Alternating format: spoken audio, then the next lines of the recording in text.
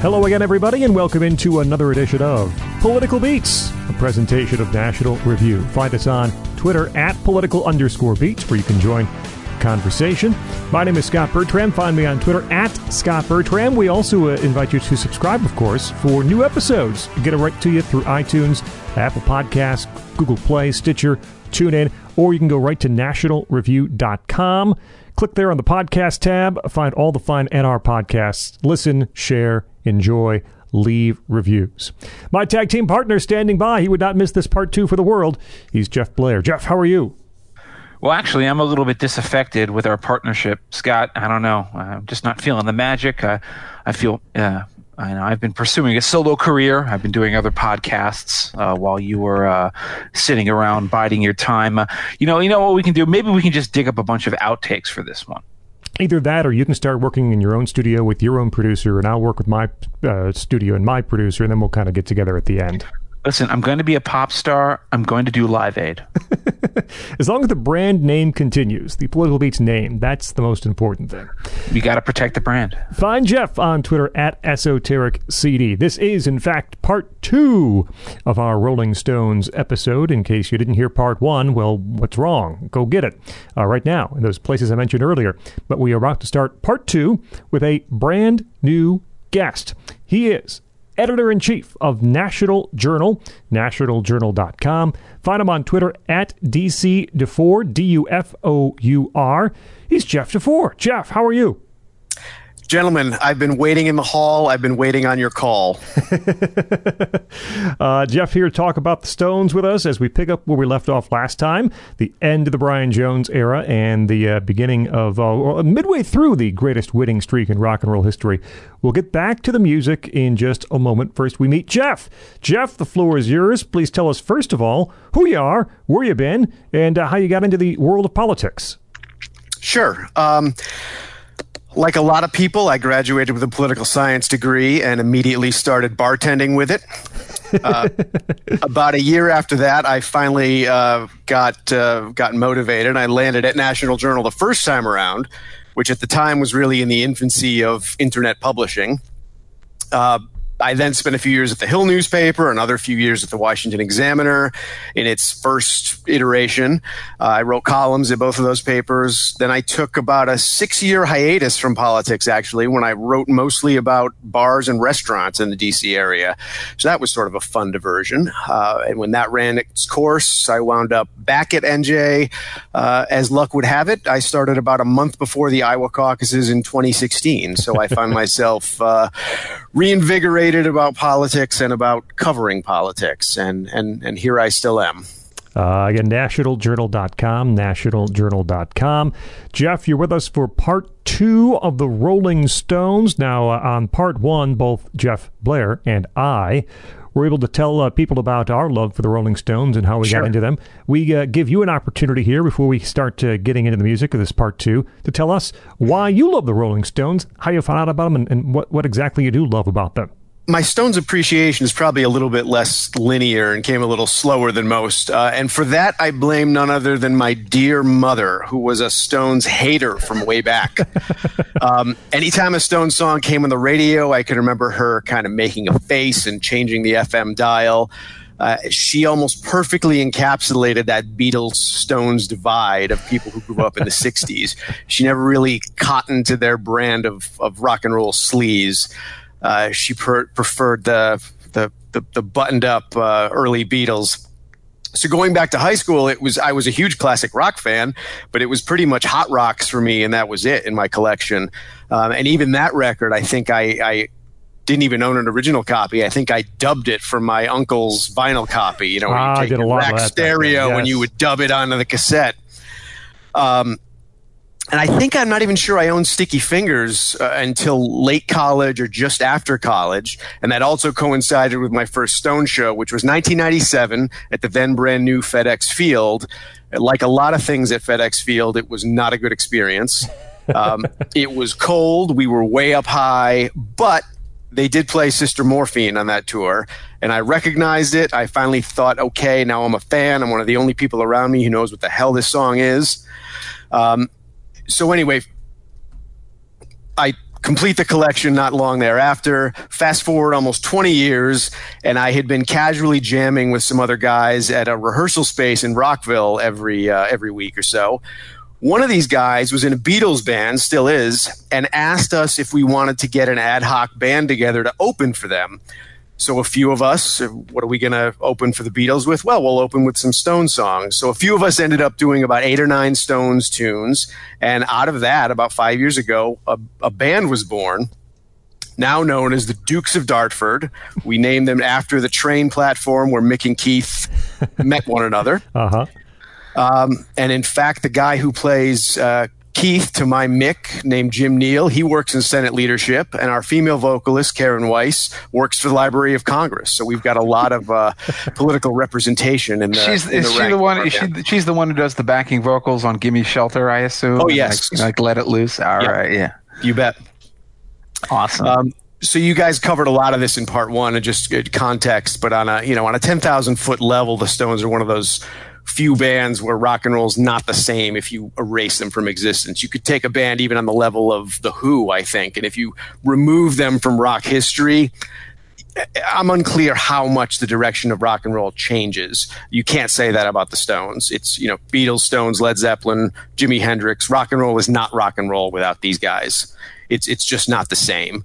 And you also have to note that for a 20-year period, starting in the last episode, you guys covered a lot of, from 1963 to 1983, I don't think any band has ever put out very good to great material over 2 decades. Not Springsteen, not U2, not any other legacy band, including the Beatles and Led Zeppelin. They released an album almost every year from 1964 to 1974, with 1970 being the skipped year out of Altamont. I don't know. Can you name another band like that? I can't. Well, I mean, I think Dylan was still putting out music on a regular basis, but yeah, well, we did our Dylan episodes, and right. There's some variable quality up there in the 80s. I think we can all agree. Right. Yep. But that's basically it. Especially if you're going from 63 to 83, that's Dylan and the Stones. And you're completely correct about this. They are. The funny thing is, we spent 3 hours talking about the first decade of the Stones' career. We're going to have to compress the last 50 of their career to the present date. The Stones are touring right now, coming to a theater near you. Or actually, it's not a theater. It's a mega stadium near you. And they're still doing it, and they're still bringing it like a mother live. They still have it. They still have the energy. They still have the excitement. Of course, it's probably harder to appreciate if you're sitting in the back row of Soldier Field, as Scott was. I can attest. 6 rows from the very back. It's a different kind of experience back there. Right, you have to watch the screens because there's just these little ants marching around on the stage who are the guys who are playing the songs. Mick's not very big to begin with, and when you're that far away, he looks even smaller. As I said, he's just a little soldier ant, just like furiously working his butt off, even after like heart surgery. But they're still doing it today. And I think maybe the argument I'm going to make is that we all know the early part of this show, we're going to talk about, as Scott said, we're in the middle of one of the bigger winning streaks in popular music history. And then there were some dips.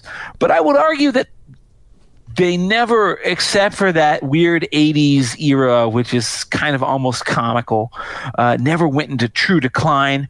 And then when they came back well. There are flaws, and they're never going to be the Stones of Beggar's Banquet or Let It Bleed. But they still are making good music, and they're still absolutely killing it live on the road. And maybe they're careerists, maybe they're professionals, but by God, aren't we grateful for an old reliable car that we know that every day when we go out into the garage and we turn on the ignition, it's going to start? This band will still start you up.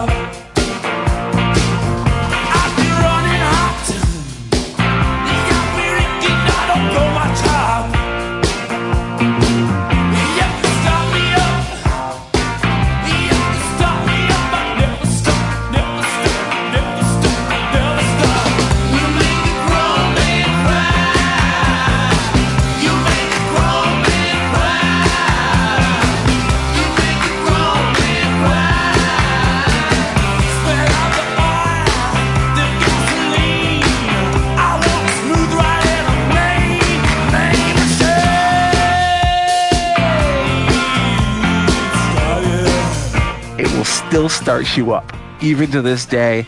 And I guess, since I've been talking about how good they still are as a live band, this is where we began. We began with the first sort of epic, world historical, legendary Stones tour. The ones I talked in our pre-show notes about how much I make fun of people like Grail Marcus who like to mythologize things like this. But this is the Rolling Stones in 1969, Let It Bleed, which we, of course, covered in our last show, had not actually come out yet. It was in the can, but it hadn't come out yet. Stones finally embark upon their first major American concert tour since 1966. This results in a lot of things, including the occasional stray murder and the beating of Marty Balin of Jefferson Airplane by the Hells Angels at Altamont. I've never much liked Jefferson Airplane, but Marty didn't deserve it. This, of course, though, is documented on the legendary, and I'm going to come right out here and say it, incredibly overrated live album called Get Your Ya-Ya's Out. The Rolling Stones in concert, 1969. Charlie Watts jumping up in the air with a guitar, even though he didn't play guitar. On the cover, it's a very famous album. It's widely considered one of the greatest live albums ever released. I don't agree, and I wonder if you guys feel the same way, or if you think this is truly one of the great live documents of the rock era. It would not be in my top 10 live albums of all time. It might not even be in my top 20. That said, I don't mind it. I think it's a lot better than a lot of the other live albums they would put out. I'm talking about Flashpoint and Still Life, which are truly execrable live albums. Why those ever were released, I have no idea. Maybe we'll get to that later. But I think this is a decent live document. I think the high point for me, and I really was hoping to avoid talking about this song in the era of Jeffrey Epstein, but Stray Cat Blues, the reimagined slowed down version, I really like. To me, it's the exact same chord progression and tempo as Led Zeppelin's Your Time Is Gonna Come.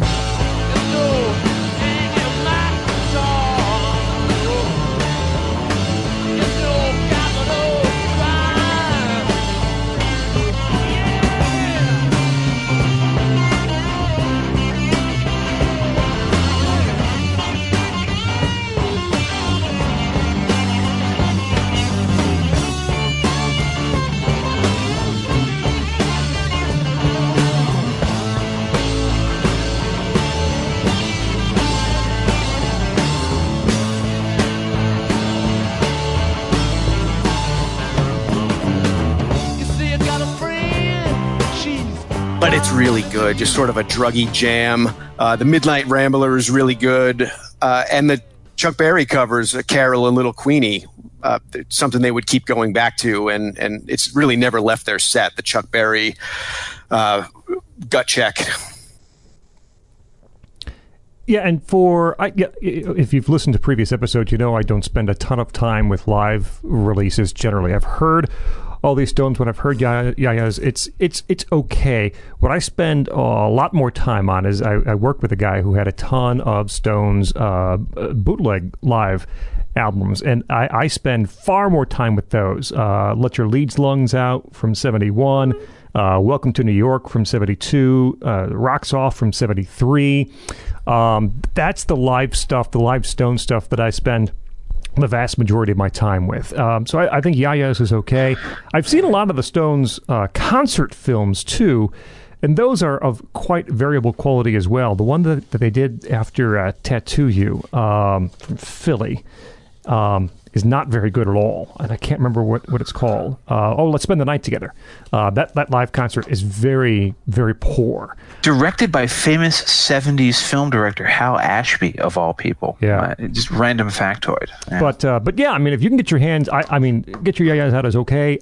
Those bootlegs that I mentioned, the ones that I have, and they're out there, they're floating. You can find them. There's YouTube clips, I'm sure, of most of those concerts. I think are better documents of what they were as a live band back during that time. I mean, okay, the thing about Yayas is that I've never liked the mix, and this is like the Stones trying to be a serious band. You know, gone are the days of Beatlemania where people are shrieking and screaming and you can't hear the music being played. They did that. There's that terrible album that we didn't even discuss on our prior episode called Got Live If You Want It, which is just like, you know, like the aviary din, the aircraft noise of girls going, ah! You know, the whole time, and it's just awful. This is the era, late 60s. It's the hippie, protest era. People are sitting down and respectfully listening, and then dancing and getting, getting up and moving around. And they were stiff, though. That's the thing. You could just tell that they'd been a little bit out of practice because they hadn't been doing it for too many years. And of course, the other issue is they were integrating a new member into the band. And of course, this is where you have to talk about a guy named Mick Taylor. We mentioned him briefly in our last show, but he didn't really make much of an impression on the actual recorded music of Let It Bleed. He plays a little bit on Honky Tonk Women, the single that came out around that time. He's like on one or two songs on the album. It's on Yayas, though, where you really first hear him as a guitarist. And he's the saving grace of this record, and he is, of course, going to be one of the featured performers on everything they're going to do for the next several years. This guy came out of John Mayall's Blues Breakers, which was sort of like the finishing school for blues guitarists. You know, they graduated Eric Clapton and then Peter Green and then Mick Taylor, all in sequence, went on to join all these famous bands. And Taylor joins the Stones, and he fits in really well. And when they have to reconfigure these songs for live performance, some songs like Sympathy for the Devil, which in its studio version is just like it's congas and bongos, and it's weird ghostly yow yow like yelps in the background. You can't play that in Madison Square Garden and hit the back row and have any effect. So what are they going to do? They're going to turn it into a guitar rocker, and it's Mick Taylor who helps them bring it off.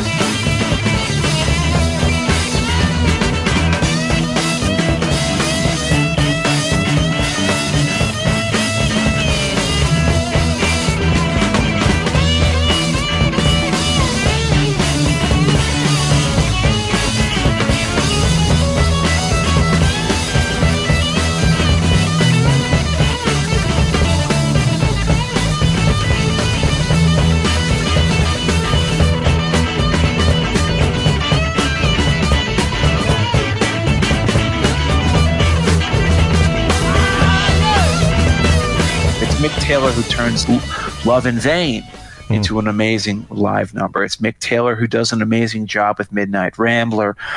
Taylor is the guy who brings a wonderful touch. Some people criticize him as being like overly busy, fussy. He plays too many notes when half as much would do. I just wonder, before we go on to Sticky Fingers, which is the first album to fully feature him, although even there, Sticky Fingers is an album with such a long genesis that some songs were recorded before he even joined.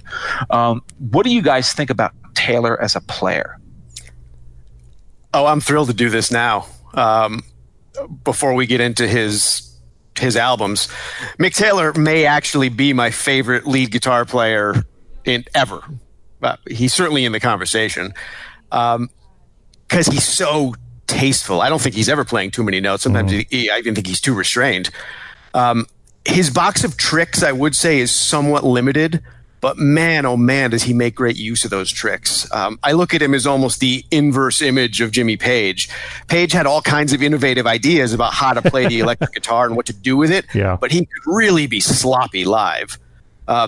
Contrast that to Taylor's playing on some of the live recordings during this tour, the famous Brussels show, the famous Dallas show, the slide work on Brown Sugar and All Down the Line, the lyricism on Love in Vain, You Can't Always Get What You Want. I mean, his note selection is right on point. He's as tasteful and melodic as you can possibly be.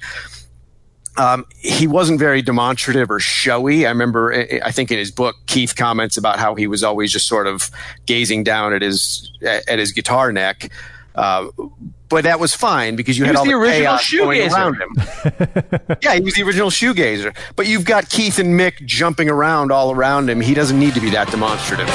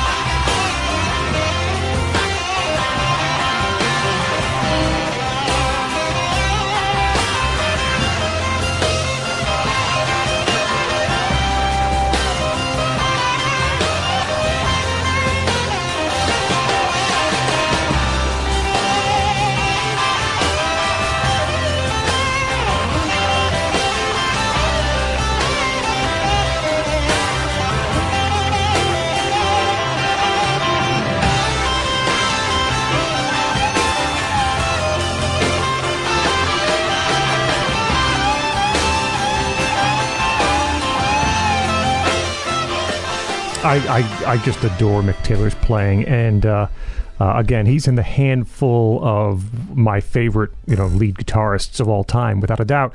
Reading back what Keith would say about him in later years, he kind of alternates between saying he was too busy and didn't play exactly the way I wanted him to then at other times saying he really was wonderful and a great addition to the band.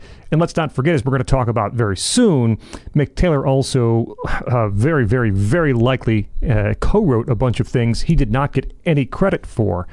On the actual songwriting credits. And so he brought that aspect to the band too. When Keith was down and out and incapable of contributing, Mick had to bounce ideas off of someone, and that someone happened to be Mick Taylor, and he added a lot of depth and a lot of beauty to those songs. We'll get to this, but Time Waits for No One is just brilliant, and that's virtually all Mick Taylor.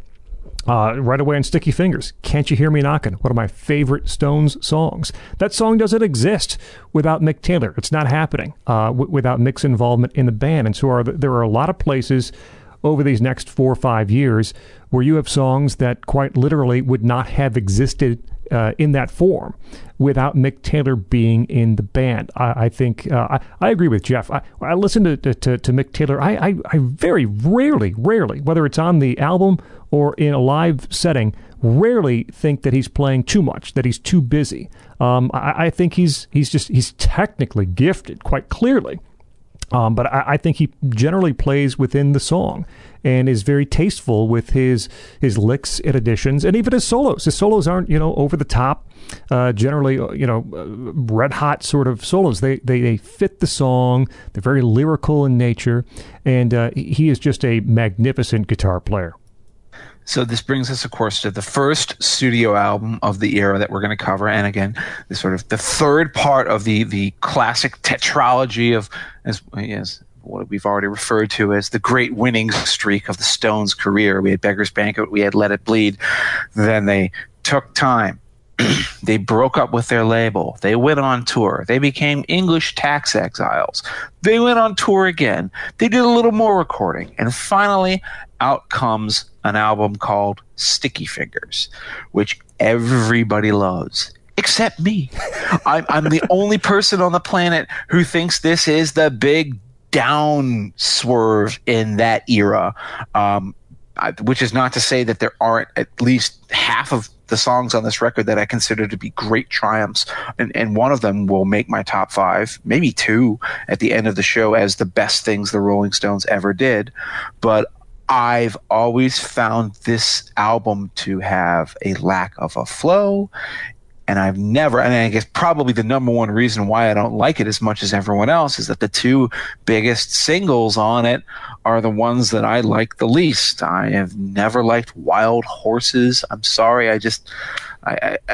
This is a song that could be good in other people's hands. I would have loved to hear the Faces do Wild Horses. The Faces could have done a fantastic cover of Wild Horses with good old Ronnie Wood doing a fantastic guitar interpretation of it. Oh, sweet vein exists.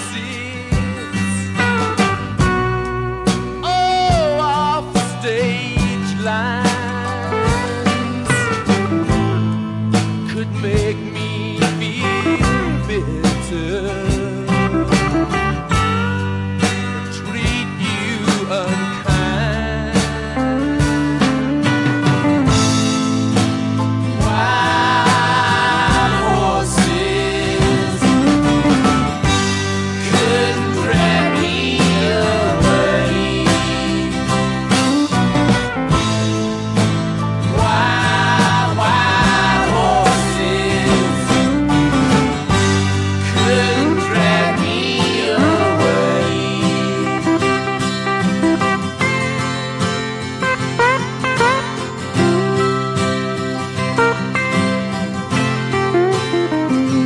But I'll never like Brown Sugar as long as I'm alive.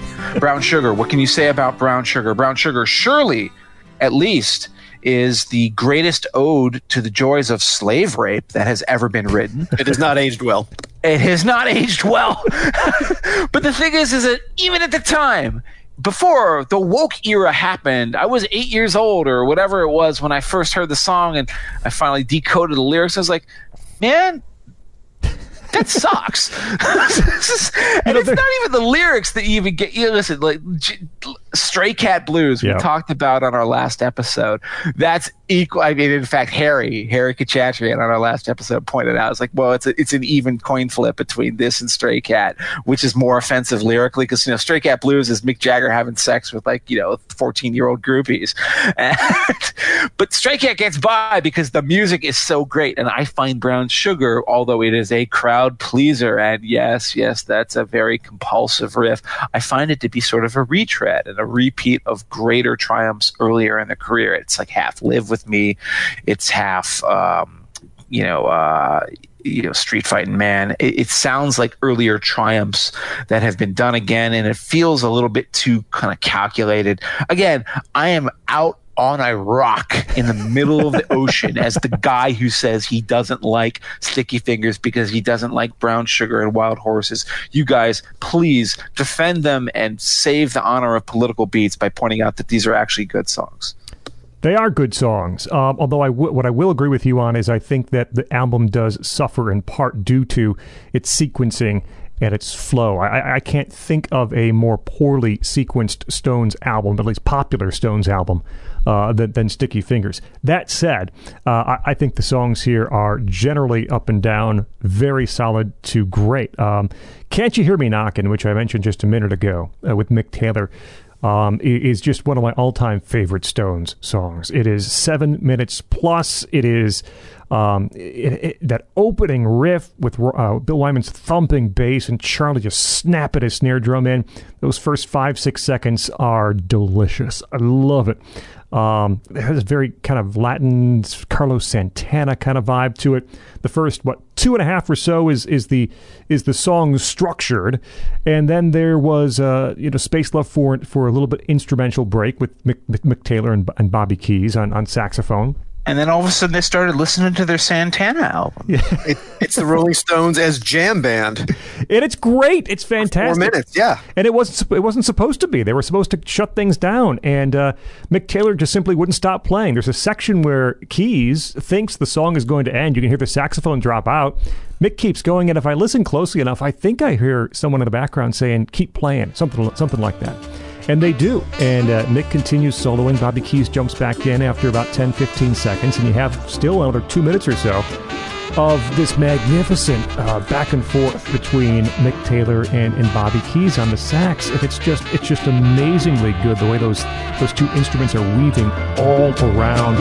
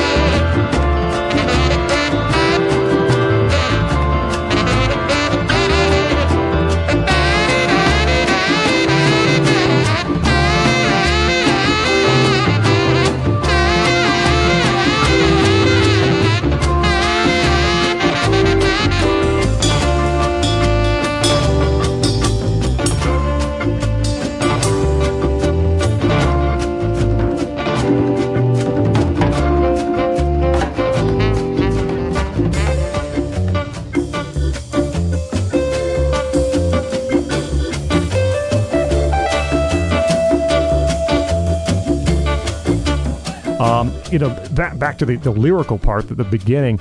The Can't You Hear Me Knockin', and then Charlie popping in with pop pop on the snare. I love during the Help Me Baby Ain't No Stranger, you hear that organ just creeping in underneath everything. Can't You Hear Me Knockin' is one of my favorite Stone songs. And again, speaking of Mick Taylor, praise him again for track 2 on the album, which is Sway. This is one that Keith has absolutely nothing to do with. He's not involved. It's essentially he was strung out on heroin in his bedroom, usual, yeah. And then it was just Mick and Mick Taylor playing this. It's Mick Jagger playing the guitars as the rhythm guitar on that. Yep, Mick's got the rhythm, and of course Mick Taylor has the lead. And lyrically here, with Keith out of commission, it's a little window as to what I think Mick is seeing happening all around him. People struggling with drugs, people struggling with relationships. And at some point, it's Mick's kind of saying here, this is the deal, right? If you're going to go down that path, because Mick wasn't afraid to dabble, and maybe a little more than that, but never was a junkie, right? The way that these other guys were in the band. Many of the other guys were in the band. And Sway, in a way, is Mick saying, it's the deal you sign. You're going to start down this path. What else would you expect than problems? It's that demon life that's got you in its sway. Yep. And strings here by Paul Buckmaster, which are fabulous. Sway is just a great, and of course the Taylor solos. That second solo is just stunningly good toward the end of the song. One day I woke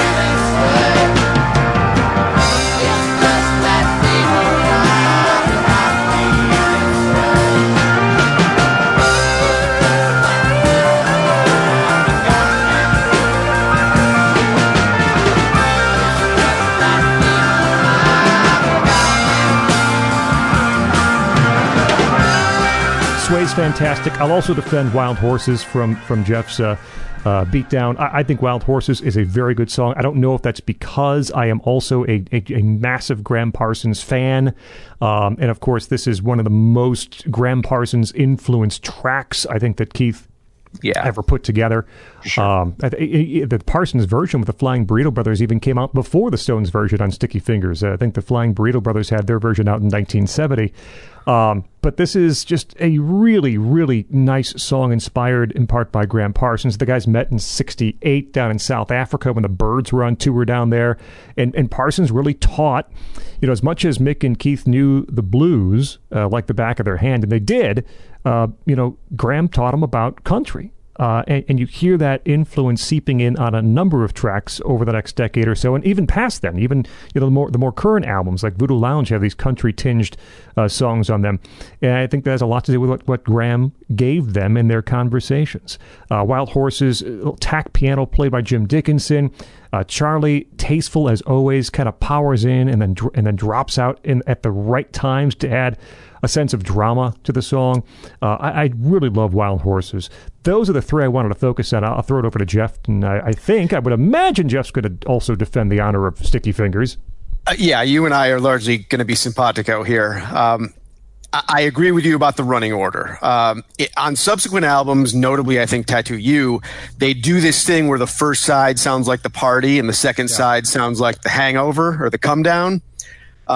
I wish they did a little bit more of that here. Maybe Wild Horses and Sway on the second side, and you move Bitch up to side A.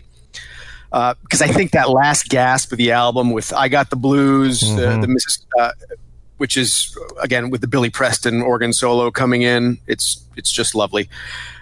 Sister Morphine and Moonlight Mile, it's just perfect. To me, it evokes it's what you're listening to at 3 a.m. when everybody else has left the party. It's like just you and the pizza delivery guy hanging out, and you're debating whether you're going to clean all this stuff up now or you're going to wait till the morning after you wake up.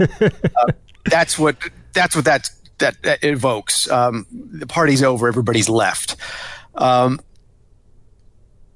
think this is I think Let It Bleed is is the best Stones album objectively, to the extent that we can even be objective about these things. But Sticky Fingers is probably my favorite. It's not quite as dark as Let It Bleed. The sound's a little bigger and more expansive. And I don't want to give the band too much credit for forethought or big ideas, because they're not really a big ideas band. To contrast it to your Beach Boys episode, the Stones never sat around thinking, okay, let's write a Teenage Symphony to God. It was never that. But I think in the same way that Let It Bleed sort of kind of spoke to the death of 60s idealism, now you've got Sticky Fingers, which to me sounds like what you get when that idealism is replaced by sheer decadence. We know we're not going to save the world anymore, but we sure do like these drugs and this sex, so let's keep that. And in terms of specific songs, Scott, you've already said all that there is to be said, I think, about Can't You Hear Me Knockin'. It's my favorite song to listen to. It's my favorite song to play. It's even before Martin Scorsese got a hold of it. By the way, Jeff, is it just me, or does Martin Scorsese seem to ruin all of our favorite musical memories by putting them into his films? Yes. I'm so sick of it. Like, oh, here's a Boston Mafia film. Oh, no, Monkey Man's on the background. What does that have to do with the Boston Mafia? Right. And now all of a sudden people know it. I do like the opening sequence of Blow with Can't You Hear Me Knockin', when they're tracing the production process of the cocaine. Yeah, that kind of works. It does. Yeah, I would say I already mentioned Billy Preston. You Gotta Move, the Mississippi Fred McDowell tune. They do a great job with that. And then we haven't said enough, I don't think, about Bitch. And a lot of people don't realize that's not Mick Taylor playing the solo. That's Keith Richards doing all Chuck Berry. Mm-hmm. It's hard to understand why people are confused by this. If it sounds like Chuck Berry, it's Keith. It always has been. It always will be.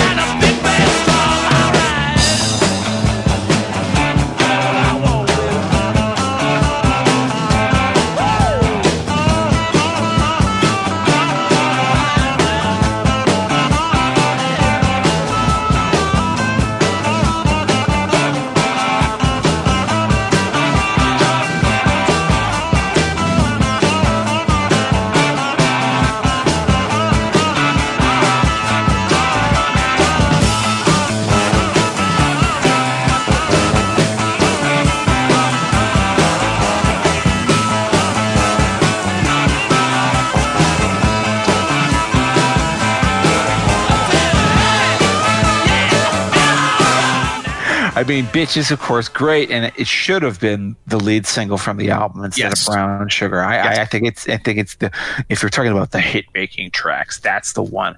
I'm gonna and it's still mildly offensive. But you know what the thing is? He's not calling any woman a bitch. No, he's just saying that love is a bitch. Right.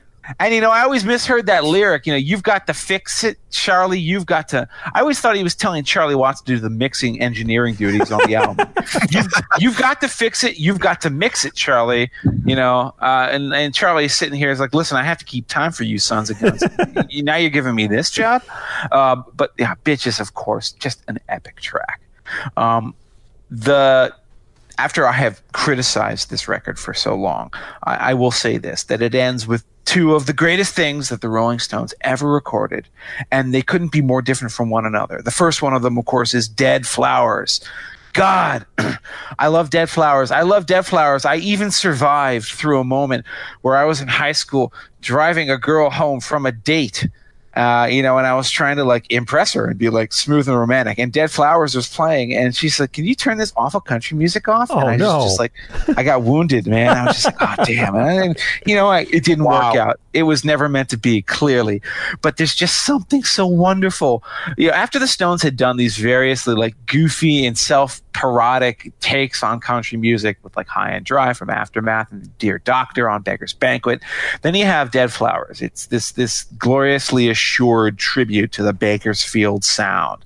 It's Buck Owens, it's Merle Haggard, and then of course it then interfaces with Keith Richards hanging out with Graham Parsons, and then you get this perfect balance in the lyrics between silliness and seriousness. Like they use that line where, you can send me dead flowers every morning. Say it with dead flowers, which is the floral. It's FTD, wasn't it? FTD. Yeah. Say it with flowers. Say it with dead flowers. And then Jagger comes back and says, and I won't forget to put roses on your grave. Oh, it's so funny. But of course, I played that song at my wedding. Yeah, but the thinly disguised heartbreak in there is real. Yeah. You get that sense that he's snarking to keep from crying, and then Taylor. I don't even know is it Mick or is it Keith. There's a dispute on this. No one's entirely sure. He played it live, but on the studio, like this guitar line that almost sounds like it's a pedal steel. It's so fluid and. It's a pastiche that's so flawless that it's the only country song that the Stones ever wrote themselves, that would then be covered by other rebel country greats. I don't know if you guys have ever heard Townes Van Zant's version of it or Steve Earle's version of it. Also great.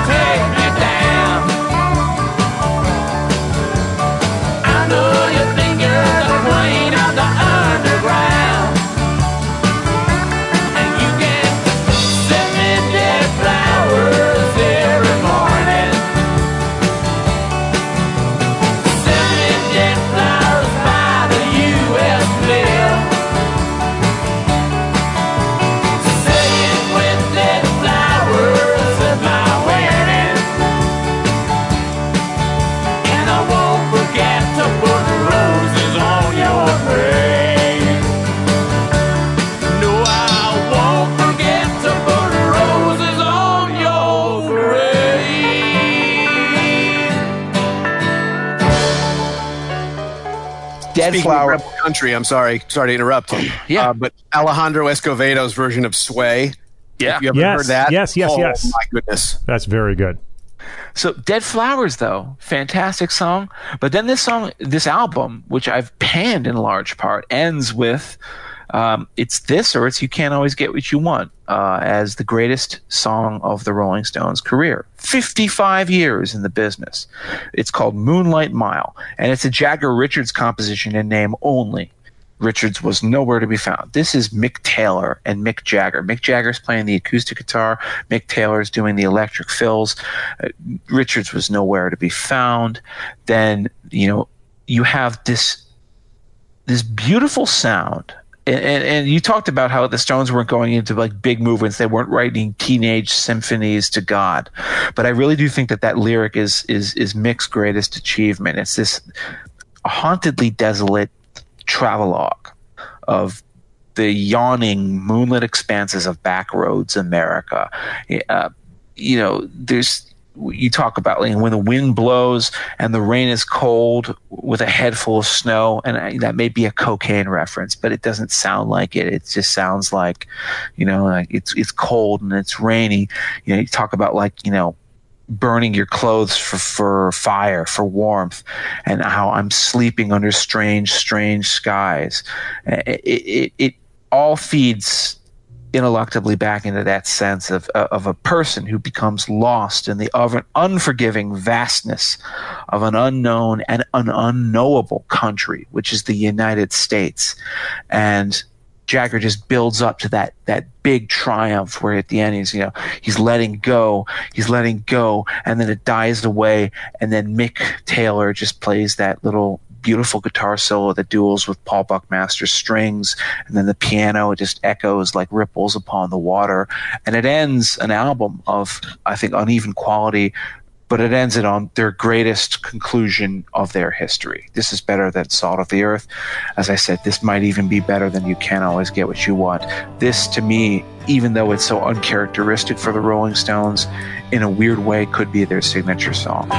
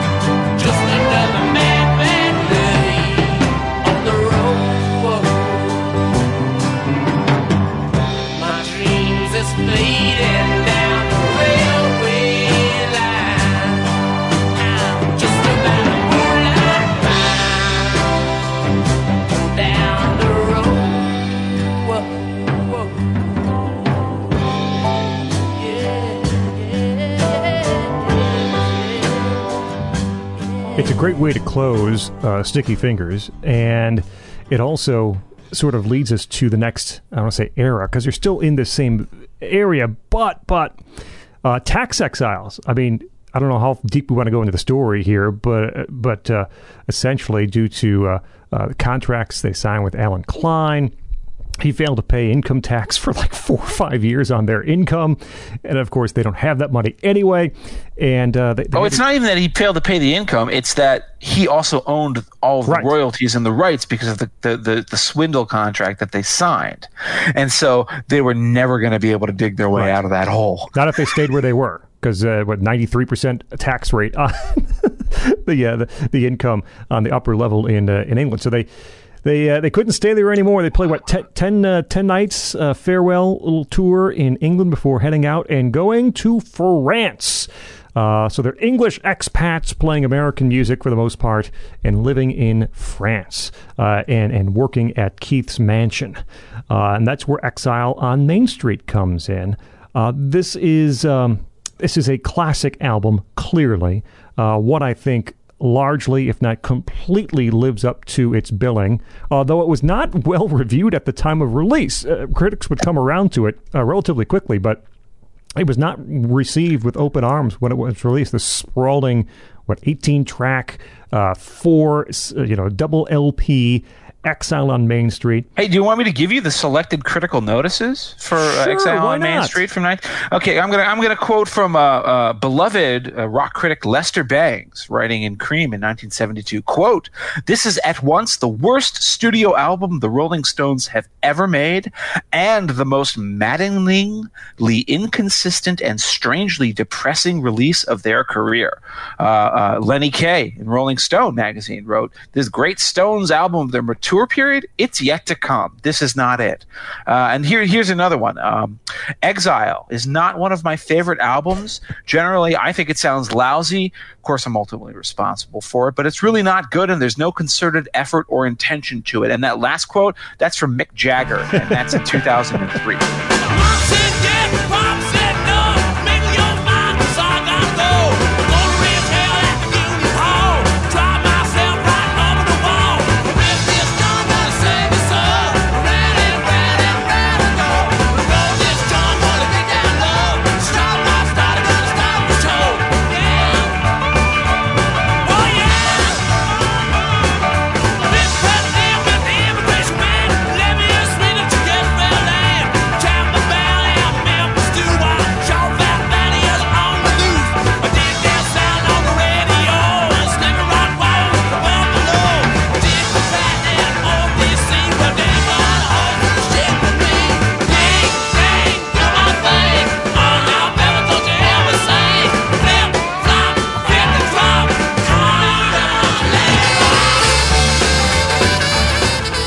Well, I think it's better than that. I'll go on the limb and say that. Exile is, it's not all in France. There were a handful, 6, 7 songs they brought with them that were some years old. Tumblin' Dice is older. Sweet Virginia's older. Alden Line is an older tune. But once they get there, it's a mess. It's a mess. There are so much drugs happening, and not just with Keith, but with guys like Bobby Keys, and the producer and engineers too, Andy Johns and others, are just falling down this well of drugs and unable to claw their way out. You have Mick and Keith essentially writing individually, sending messages back and forth, sometimes through their lyrics. Mick is married to Bianca at this point, and Anita and Keith really don't like Bianca, and that really strains that relationship between Mick and Keith and their ability to write songs together. And yet, in all of this, you come out at the very end, and Jeff will make this point because I know he wrote about this, where this was not planned. They didn't want to go and kind of have this touchstone album that grabs from every single piece of American music, from gospel to soul to blues to country. It just kind of happened that way, and it's a masterpiece. And I'll have Jeff Dufour lead us off here with his thoughts on Exile. Yeah, I mean, hanging out in the basement of a French mansion for months on end doing hard drugs is not really how I would choose to live my life, but damned if it didn't work for them. It's hard to argue with the results. Let's start it this way. With every double album, I think we always like to play the game of what you would leave off of it to get to a single album. And it's probably harder on this album than any other. I mean, it's a lot harder than the White Album, for instance. The White Album's pretty easy to get down to a single album. And that speaks to how good it is. And maybe it's the best double album for that reason. You might start with I Just Want to See His Face, which is, I think, the only real throwaway track here. It's like Fitter Happier on OK Computer, the one that you automatically just skip over. Wrong! Very wrong! But anyways, continue. You actually listen to Fitter Happier? No, I think I Just Want to See His Face is like, okay. That was nearly made That's my more top five. Position than you listen to Fitter Happier. Okay. No. But Casino Boogie is the one you cast out of Exile. But anyways, continue. Casino Boogie. I mean, maybe the Robert Johnson cover, Stop Breaking Down, just because it's a cover. Maybe Let It Loose or Soul Survivor or a step down for the others. But from there, it gets really, really hard. I mean, I know Turd on the Run isn't really considered a classic, but I defy you to leave that on the cutting room floor. Casino Boogie. Does anybody do these dive bar blues songs quite as well? It's almost like you can smell the old Overholt as you're listening to the song. What else? Rocks Off, which is one of the great album openers, I think. All Charlie Watts, the junky poetry that they bring to it, the sunshine bores the daylights out of me. I mean, how good is that?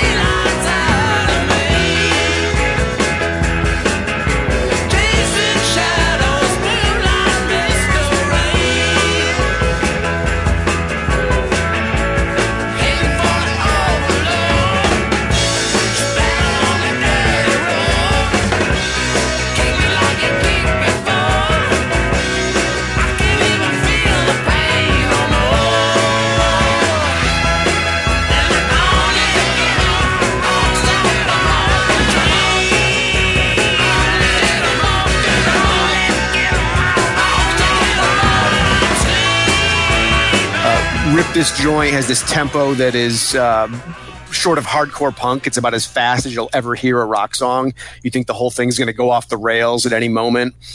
And it's probably got their greatest collection of country tinge songs.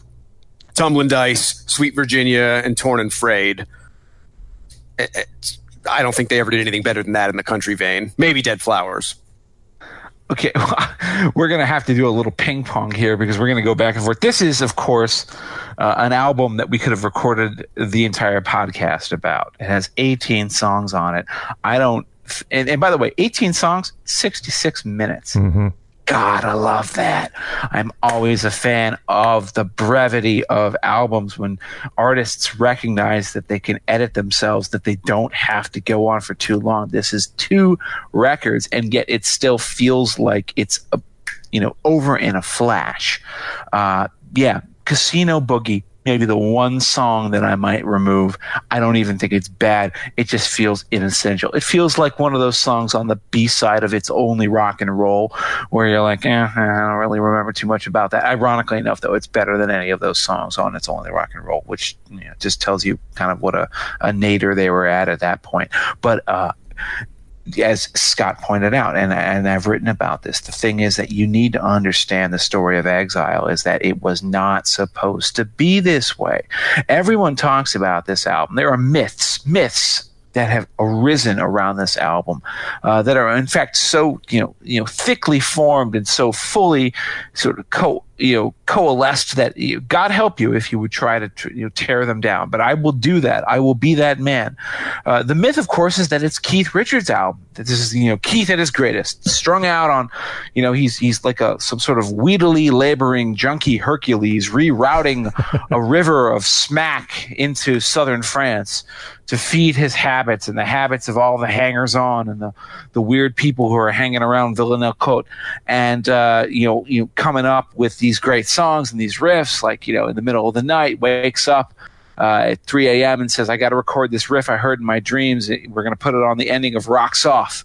And then randomly he shows up sober one day at 3 o'clock in the afternoon, which is a completely normal human time for real people. And then he's like, I have a song. Of course, everyone else is gone because they've just become accustomed to his junkie hours, which is to say we're going to record from midnight onwards until 6 a.m. And the only people left are like the producer, the engineer, and the horn players. And what do? In 25 minutes, they record Happy. Happy, which is the signature Keith Richards song of all time. Happy, where I have to observe that Keith Richards sings incredibly well for a guy who sounds like he is constantly falling off of a cliff.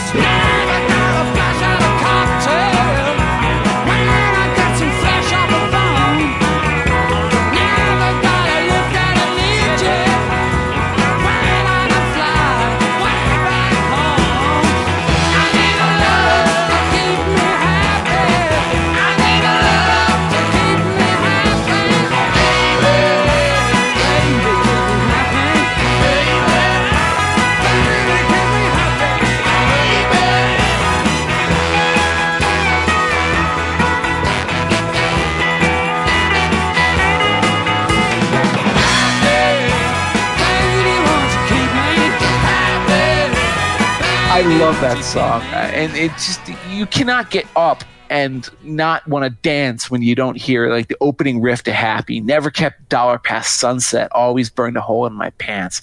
That's the myth of Exile on Main Street. But the reality, in my opinion, of this is that this is really Mick Jagger's album. Mick Jagger saved this from being a disaster. Mick Jagger, after Keith got completely over addicted to heroin to the point where he's no longer a functional human being or a collaborator, but also where they had to literally flee France because the authorities were closing in on them as if they were a narco-terrorist regime suddenly setting up camp in Nice. They had to leave because there were so many drugs, so many drug users and dealers hanging around that studio that it was becoming a public hazard. He got banned from the country for 4 years. It caused touring problems for them in the future. Have you read the Robert Greenfield books from no, I'm not sure. No, I don't believe so. What is this? He was there for Exile recording and the tours right around there, and so firsthand accounts and of course interviews as well. And I have two of them. One is I can't remember them. Exile. There's one specifically on the recording of Exile and one on the tour. But my point is, there's stories in there, many stories. At times, it reads just like a running diary of drug events, and it's it's kind of, there's a myth to it, there's a mythology to it, and then what Greenfield's books make very clear is it wasn't. It was like sad and it was sordid, depressing, and ugly really and cool brutal. It was there's nothing cool about this era at all, except for the music, but the way they were living their personal lives, and the amount of drugs that were running in and out of that French mansion, and the trouble they were in, and the depths they would go to find drugs when they needed a fix, and all. It's just ugly. It's ugly stuff. And the thing is, it's going to eventually show up on the music, as we'll find out in their next few albums. But for this point, it worked. And the reason it worked, and I got to say, nobody gives Mick enough credit for this. Mick himself doesn't give himself enough credit for this. But what happened is that they took the album to Los Angeles.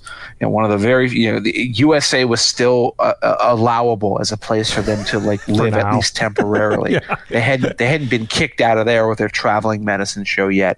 And so he went to Los Angeles, sort of rescuing the tracks that had been given to him, and then he started hanging out with a guy named Billy Preston, who we know, if you listen to our Beatles episode from the latter part of that, great soul singer who would become a part of the Stones' entourage and their performing ensemble for many years to come.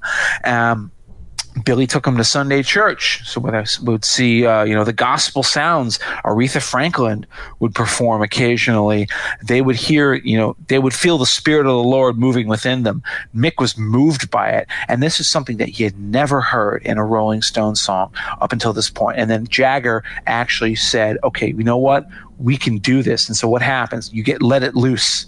Give it a complete gospel makeover. Sweet Virginia comes out of the vaults, and then they give it that communal choral sing-along with that great, come on, Sweet Virginia, you gotta scrape the shit off your shoes.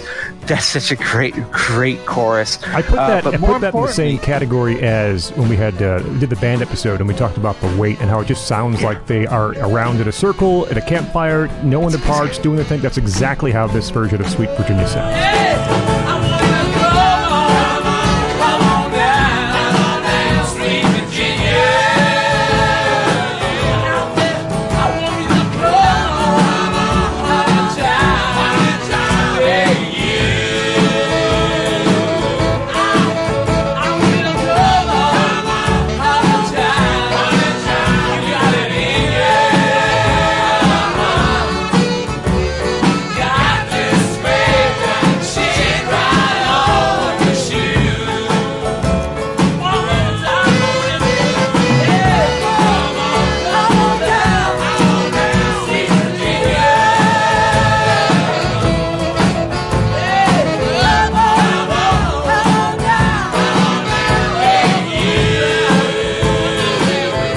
So real, and yet it's not, and that's the thing.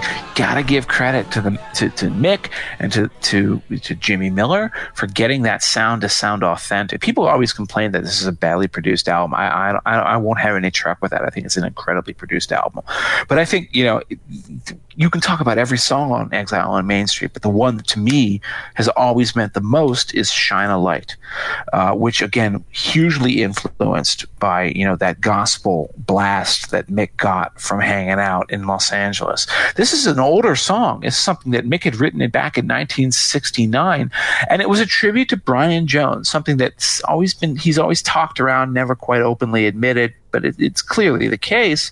And, we didn't actually even note this, that, after the Stones made Jones quit the band, he died only a few months afterwards in a swimming pool, nominally drowning. There are all sorts of weird conspiracy theories, but it almost felt like it was inevitable. He was on a collision course for disaster. And then they played Hyde Park, 2-3 days later? 2-3 days later, and you see the outtakes where they're in the dressing room, and Mick is basically on the verge of tears. He's like, yeah, I don't even know, how am I supposed to do this? So he wrote Shine a Light. And the song, in its Exile on Main Street version, is basically a miracle, because when you talk about the Rolling Stones, you don't usually talk about emotional sincerity, and gospel as a vernacular relies upon emotional sincerity to do at least half of what its argumentative work, because there's relative harmonic and chordal orthodoxy to the musical structures, and so you've got to really sing with power, and if you're going to get the point across. But here on this song, you feel the spirit. Every vocal inflection feels real. It feels practiced. It's not faked. It's not affected. It's not it's automatic. Billy Preston's on the piano there, and it's not flashy. It's just roots, and it plants the band firmly in the earth as they push skywards with that incredible Mick Taylor solo. And listen, Brian Jones had a really troubled relationship with the Rolling Stones, obviously. They've talked about it many times. They've been very open about it. He was not a nice guy. He had real issues. But Mick wrote him a send-off worthy of his legacy when he has that lyric. He says, the angels beating their wings in times, smiles on their faces and tears right in their eyes. I thought I heard one sigh for you. Come on up now. Come on up now. Come on up now. May the good Lord shine a light on you and make every song you sing your favorite tune. That is, again, you never really get, unaffected sincerity from the Rolling Stones. There's always a bit of distance. This is one of those rare moments when you have it. And I think, to me, the triumph of Exile on Main Street is the inadvertent triumph of a song like Shine a Light. Angels beating all their wings in time, smiles on their faces and a gleam right in their eye. Oh, thought I heard one sigh for you. Come on up now, good Lord, shine a light on you. Yeah, make every song you sing your favorite tune. May the good Lord shine a light on you. Yeah, whoa, like the evening sun.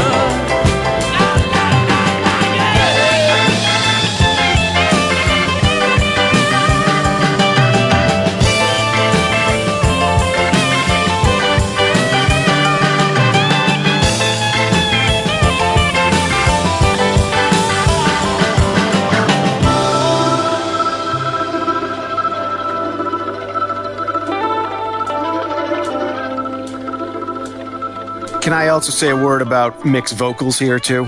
Yeah, please. Stylistically, they're getting a little bit far afield, not nearly as far afield as they would get in a couple albums hence. But Mick's range here is really tremendous. You guys were talking about in the earlier episode about how he's not that great a vocalist, and I agree with that. He's the best frontman that rock and roll's ever seen. He's not a tremendously great vocalist in a classical sense. But look what he does here, and with the variety he gets. Ventilator Blues, he's basically doing Son House with that gravelly Mississippi kind of thing. Shine a Light, like you said, he's doing that soaring gospel, really, really nice. A song like Torn and Frayed, Country Harmonies, Loving Cup, country balladeering. By the way, Loving Cup, by the way, is the theme track to a very junk sick Charlie Brown Christmas. That's what I love about that. If you listen to that opening piano line, it does sound like the Guaraldi, the Vince Guaraldi, do do do do do do do, like the piano theme, and yeah, it turns into this song about Mick Taylor committing a sexual act upon a woman that is very intimate. What can you say?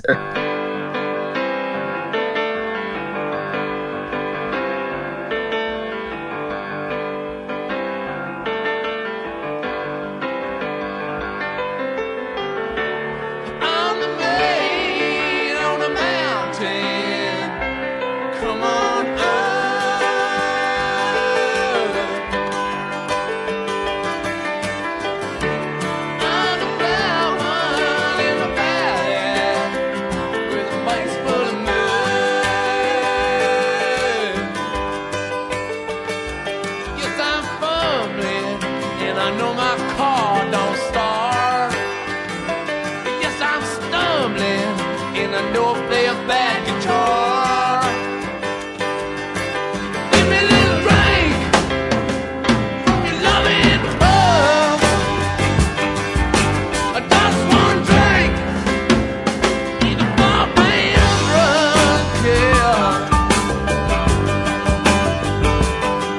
And the only other thing I would say about this album is, unlike Some Girls, and we're going to talk about this a lot, where the bonus tracks and outtakes are essential to understanding the album, here they're really not. The bonus tracks that they released a few years ago are mostly just demos, early versions.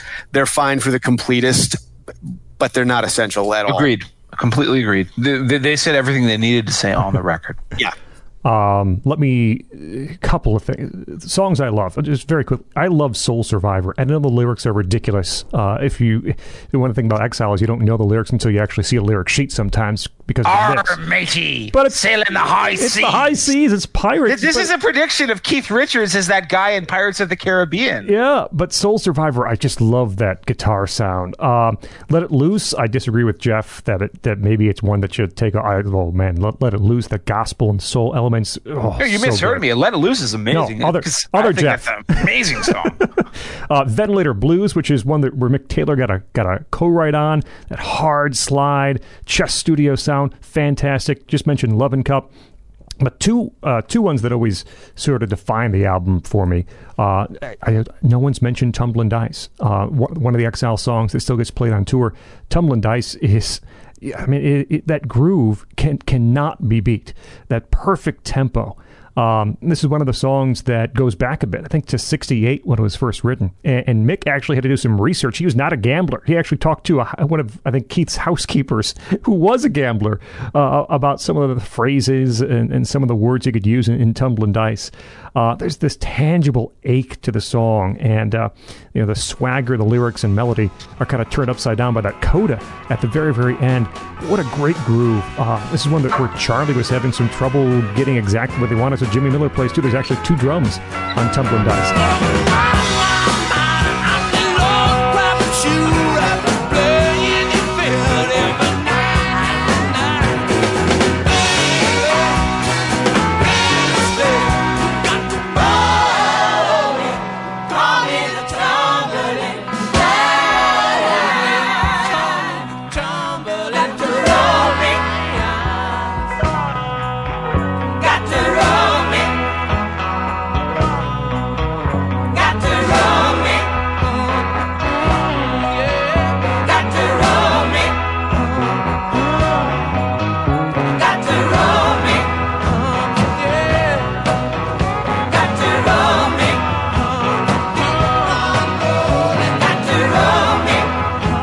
I just wanted to highlight, and I know Jeff Dufour has mentioned it, is Torn and Frayed. Goodness gracious, I love Torn and Frayed. Al Perkins plays pedal steel on this country soul song. I don't think they ever were able to replicate Torn and Frayed live the way they were able to capture it on Exile. And lyrically, they barely played it, I think. Yeah, and I know what a Black Crowes fan you are. The Black Crowes version of that is outstanding from their live show. Yes, which is where the first time I heard the song was actually via. The first time I appreciated it really is hearing the Black Crowes take on it. Yeah, but the lyrics here do kind of pull back the curtain a bit on what's happening. Right, dressing rooms filled with parasites. On stage, the band has got problems. A little bit later on, Joe's got a cough, sounds kind of rough, yeah, and the codeine to fix it. Doctor prescribes, drugstore provides. Who's going to help him kick it? Which would be the description of virtually every person hanging around the band at this point, coming through on Torn and Frayed.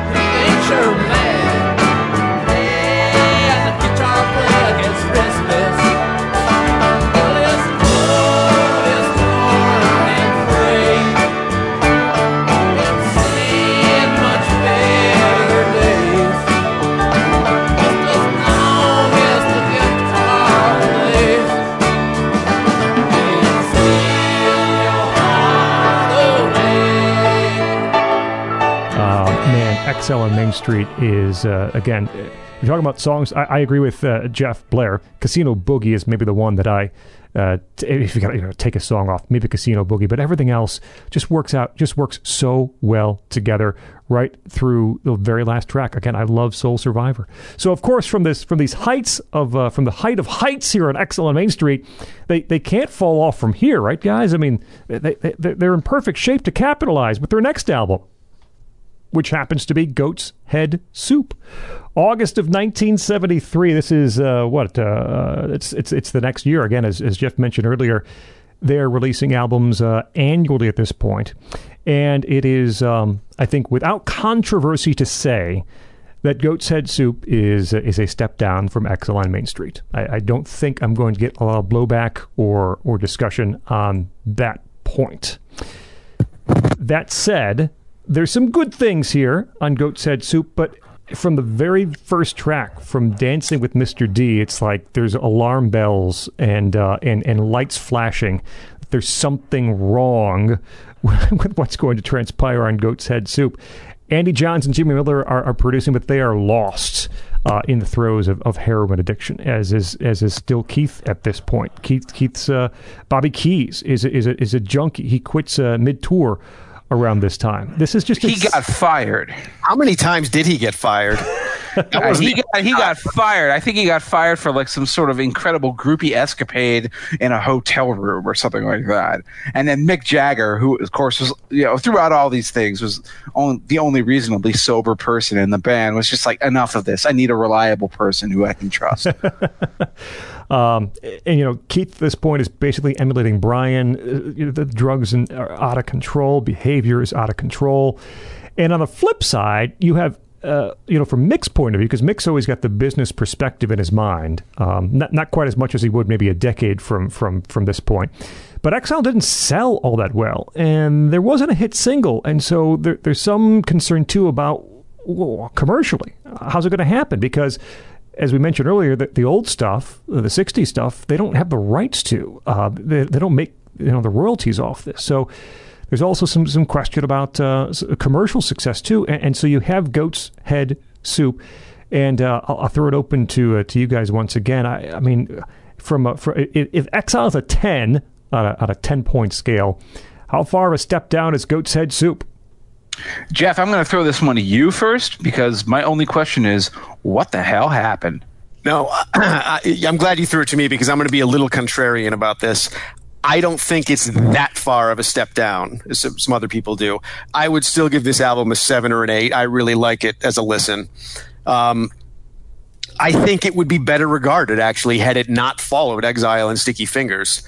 I don't mind Dancing with Mr. D. To me, it sounds like the Stones' answer to Zeppelin-style riff rock. It's got that incessant riff. I never really get sick of it.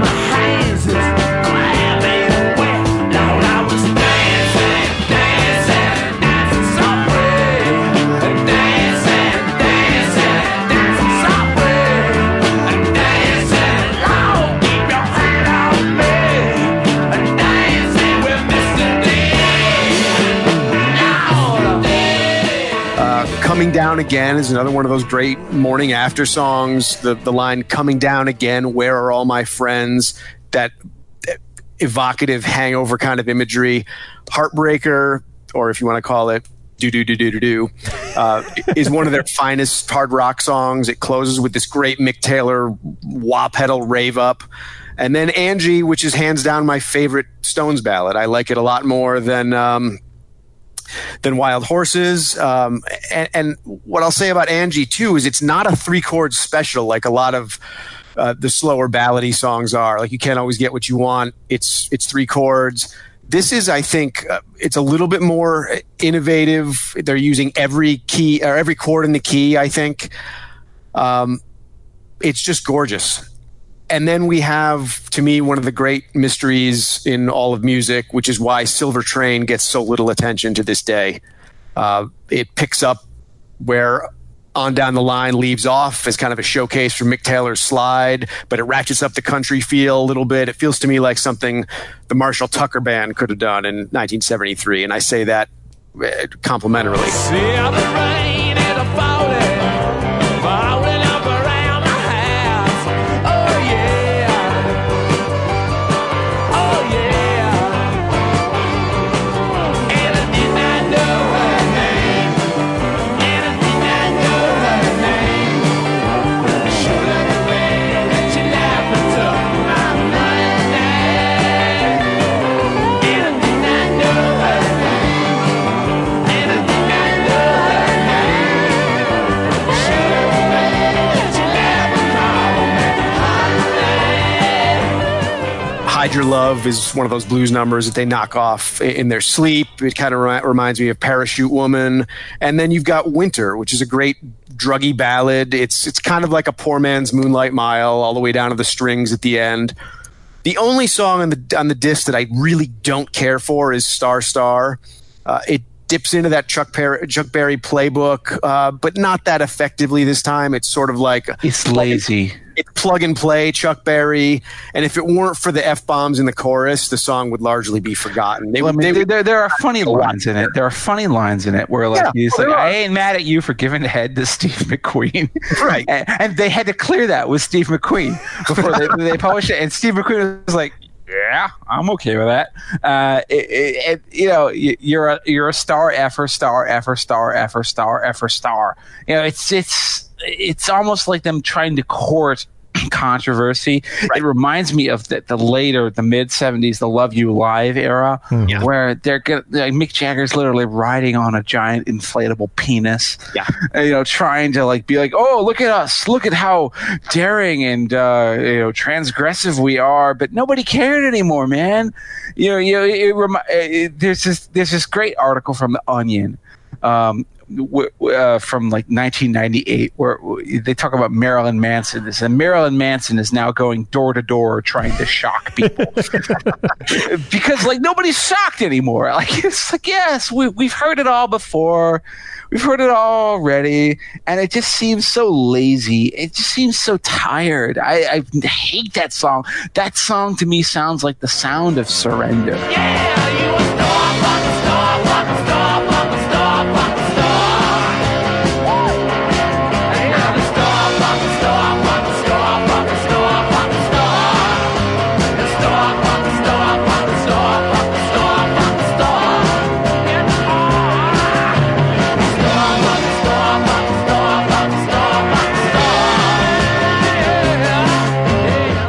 I don't think Jeff mentioned my favorite song on Goat Said Soup. And by the way, I think, to just kind of say how far down from a 10, it's probably a 5 or a 6, I guess. 100 Years Ago is the best thing on this album. I don't think it's really close. Billy Preston playing that clavinet. I'm thinking of starting a new corollary. I agree with you, by the way. The Preston Cooter rule. If you have Billy Preston or Ry Cooter playing on your track, chances are it's going to be extremely good. 100 Years Ago passes that test. Mick Taylor's got a nice solo, little rock funk track here with 100 Years Ago. That breakdown, the Call Me Lazy Bones part, the way it goes from there into that quick clavinet, and then Charlie and Mick Taylor's solo toward the end. 100 Years Ago, I think, is the best thing here. When I'm walking through the wood the other day, can't you see the buzz in my forehead? What tender days we had, those secrets away. Now it seems about 100 years ago. Now you see me drinking bad red wine. Don't worry about this man that you love. Don't you think it's sometimes wise not to grow up?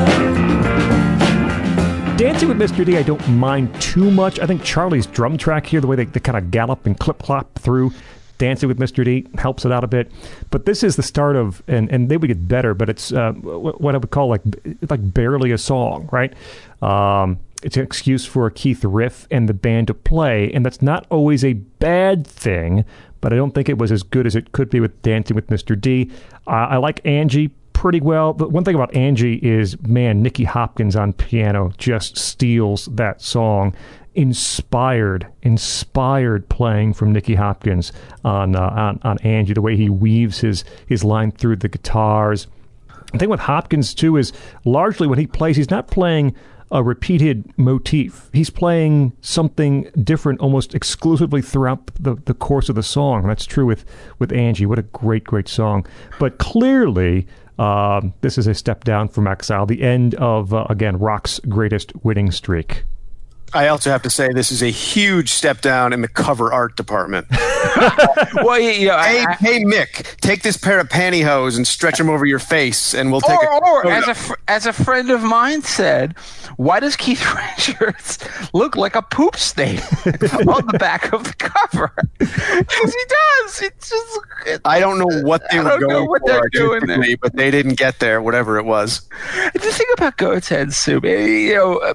Angie is one of those songs that I know I'm supposed to hate, you know, but I don't. I can't hate it. I can't hate it for the same reasons that Scott talked about. You know, Nicky Hopkins' piano on it is beautiful.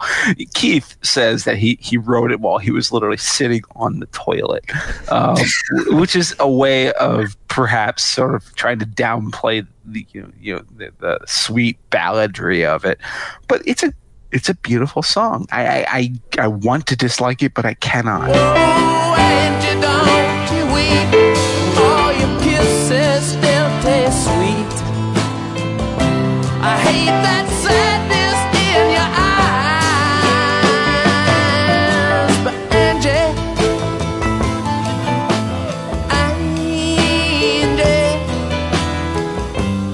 ain't it time we said goodbye?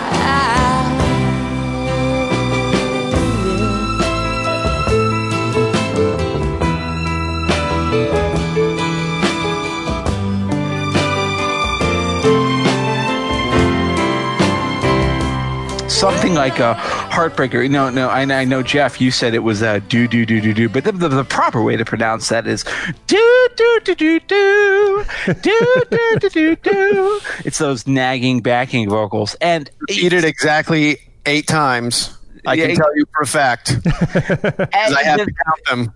The thing about it is that you listen to stuff that was coming around same time as Heartbreaker, like Living for the City by Stevie Wonder, which is obviously a much more real and powerful and gritty, understanding of problems in urban life, and then you listen to this sort of phantasmagoria horrorscape of New York City, the police shot some poor kid chasing them through the park, and I don't know, in a case of mistaken identity and all that, and it's lyrically it does not live up to the power of the backing track.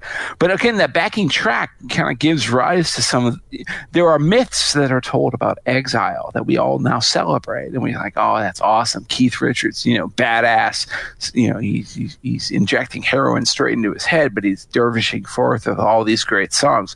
On Heartbreaker, the story goes is that he spent like a half hour trying to overdub a guitar solo onto Heartbreaker, but nobody told him that because he was so high, he didn't realize he was playing a bass guitar instead of an actual guitar, because he removes the string from his guitars these days, and that just says everything you need to know about the decline between Exile and Goat's Head Soup, and also it in a real and important way that has to be emphasized for the rest of the Stones 70s up until Sun Girls, the way that Keith is going to become a passenger.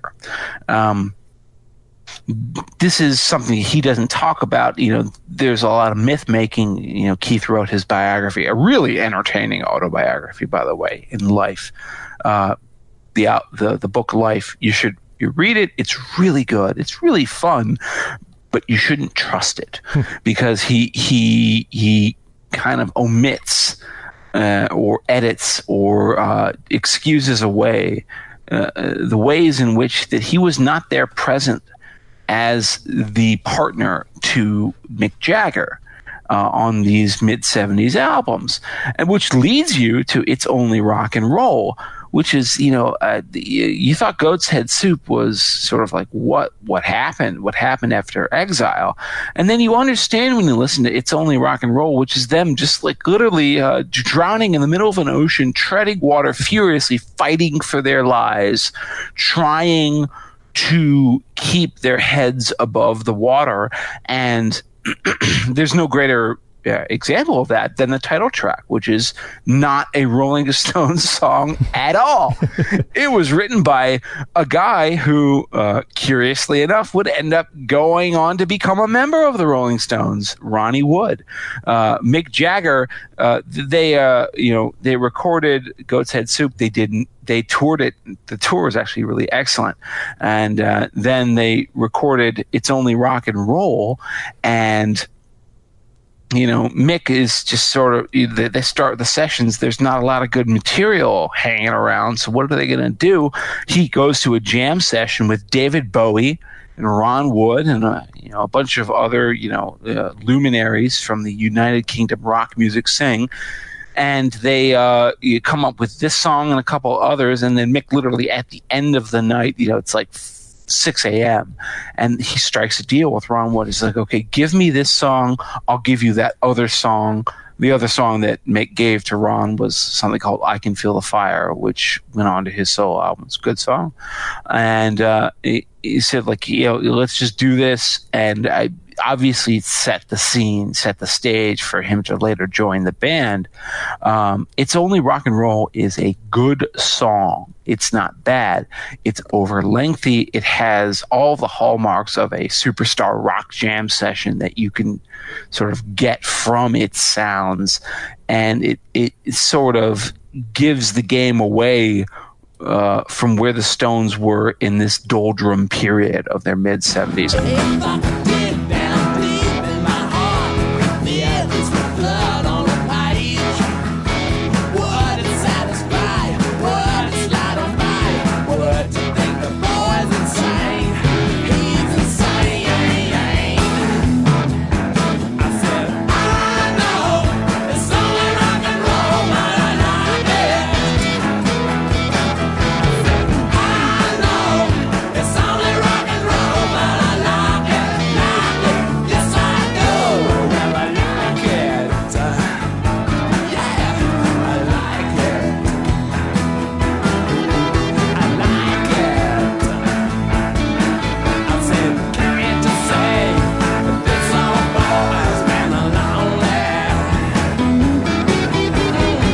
I don't know what you guys think about that song or this album.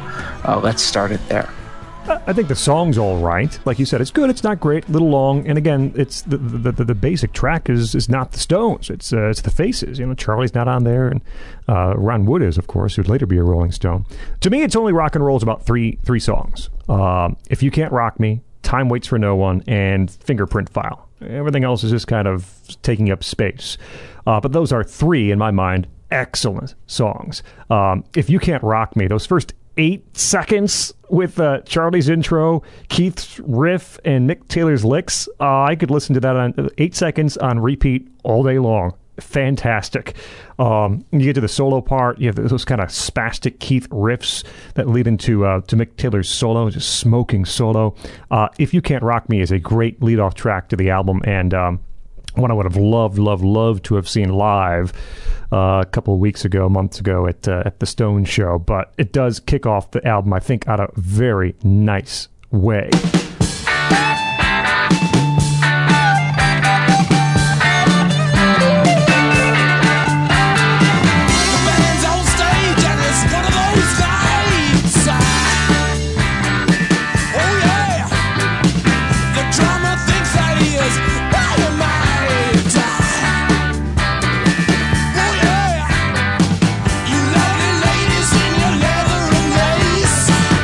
Thousand lips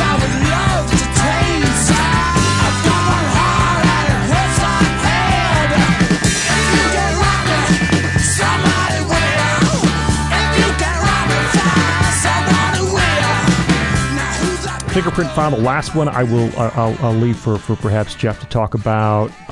But Time Waits for No One, I gotta mention, this was one I pointed out earlier when we talked about the genius of Mick Taylor. This is one that he definitely feels he deserves a co-write on. In fact, says that Mick Jagger promised him he would get a co-write on. It was not until someone called him and saw the printed album sleeve and said, "Hey, mate, you're not a co-writer on Time Waits for No One."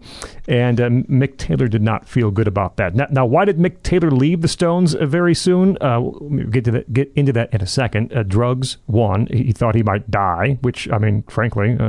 he probably might have. Probably might have. But not getting co-writes on some of these songs he felt he justifiably deserved is another reason, and it's nowhere more clear than Time Waits for No One. This is a Mick Taylor song. You can hear it from start to finish. On the other hand, I think Mick, being the smart business guy who kind of had his head on his shoulders here, knew the consequences of making a song Jagger-Taylor and not Jagger-Richards, and what that would mean to the already disintegrating relationship between the two. It might have been a fatal blow. And so do you want to annoy Mick Taylor by not giving him a co-write on Time Waits for No One, or do you want to completely drive away your longtime friend and songwriting partner and the core of the band? Well, he chose going with a default Jagger-Richards songwriting credit on Time Waits for No One. Now, the song itself starts with Charlie on this tick-tock kind of pattern on his drums, feeding into the theme. Time Waits for No One. Mick kind of sings this with almost a Caribbean island accent. He would kind of do more of these character voices almost through the years. And there's this wonderful kind of mystic feel to it. And toward the end, you get 3+ minutes of Mick Taylor's soul-stirring solo. One take, live, in the studio. Again, this is very much a Mick Taylor, Nicky Hopkins song. The way that they play with each other and off of each other. Time Waits for No One, 6.5+ minutes. It ends with Taylor's solo sort of fading out and Charlie picking up that tick-tock pattern again on the drum kit. Man, do I love Time Waits for No One. It is, for me, far and away the highlight of It's Only Rock and Roll. Time waits for no one, and it won't wait for me. Time waits for no one, and it won't wait for me. No, no, no, not for me. No, not for me.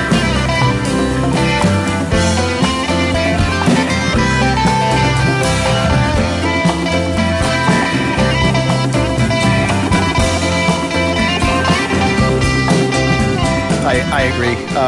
I think you've said all there is to say about that. This kind of Laurel Canyon meets London sound, and probably Mick Taylor's last great solo with the band. To dwell on Fingerprint File a little bit more, it's one of their first great funk rave-ups, and I think it's probably Keith's first use of the phase pedal ever. Mm-hmm. It gets a little political, 30 years ahead of its time maybe, in taking on the surveillance state. And if I can even back up to Heartbreaker, I know you guys are familiar with the Brussels show from '73. In Heartbreaker, they break down in the middle into this huge funk jam for 2 or 3 minutes. It almost sounds like a Curtis Mayfield Superfly kind of thing. That, to me, there's a direct line from that into what Fingerprint File would become. I don't know where you better lay low.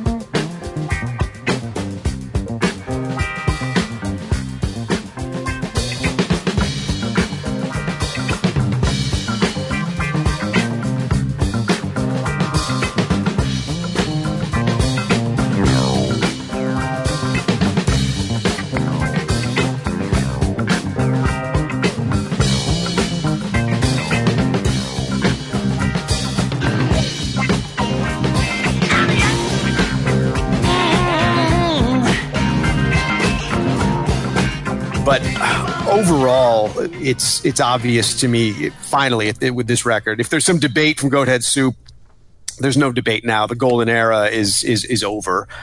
Jimmy Miller's gone. They're mostly self-producing. And I think the rule for the albums going forward now is that they've gotten a little all over the place stylistically, as I alluded to before, and quality-wise. They certainly start listening to reggae. They sound like they're listening to Nile Rodgers and Chic, and some of that influence is coming in. It's just a confounding album in that it doesn't really cohere the way their earlier albums did. The Temptations cover is unnecessary, but we'll talk a lot more about that with Some Girls. The title track, as we've said, is good, not great. Luxury is one of their first stabs at reggae, complete with Mick affecting his Jamaican accent, which I think it does not work at all. It's embarrassing, maybe not quite as embarrassing as Short and Curly's, but it's really hard to imagine Mick Jagger. It's really hard to imagine Mick working for the company.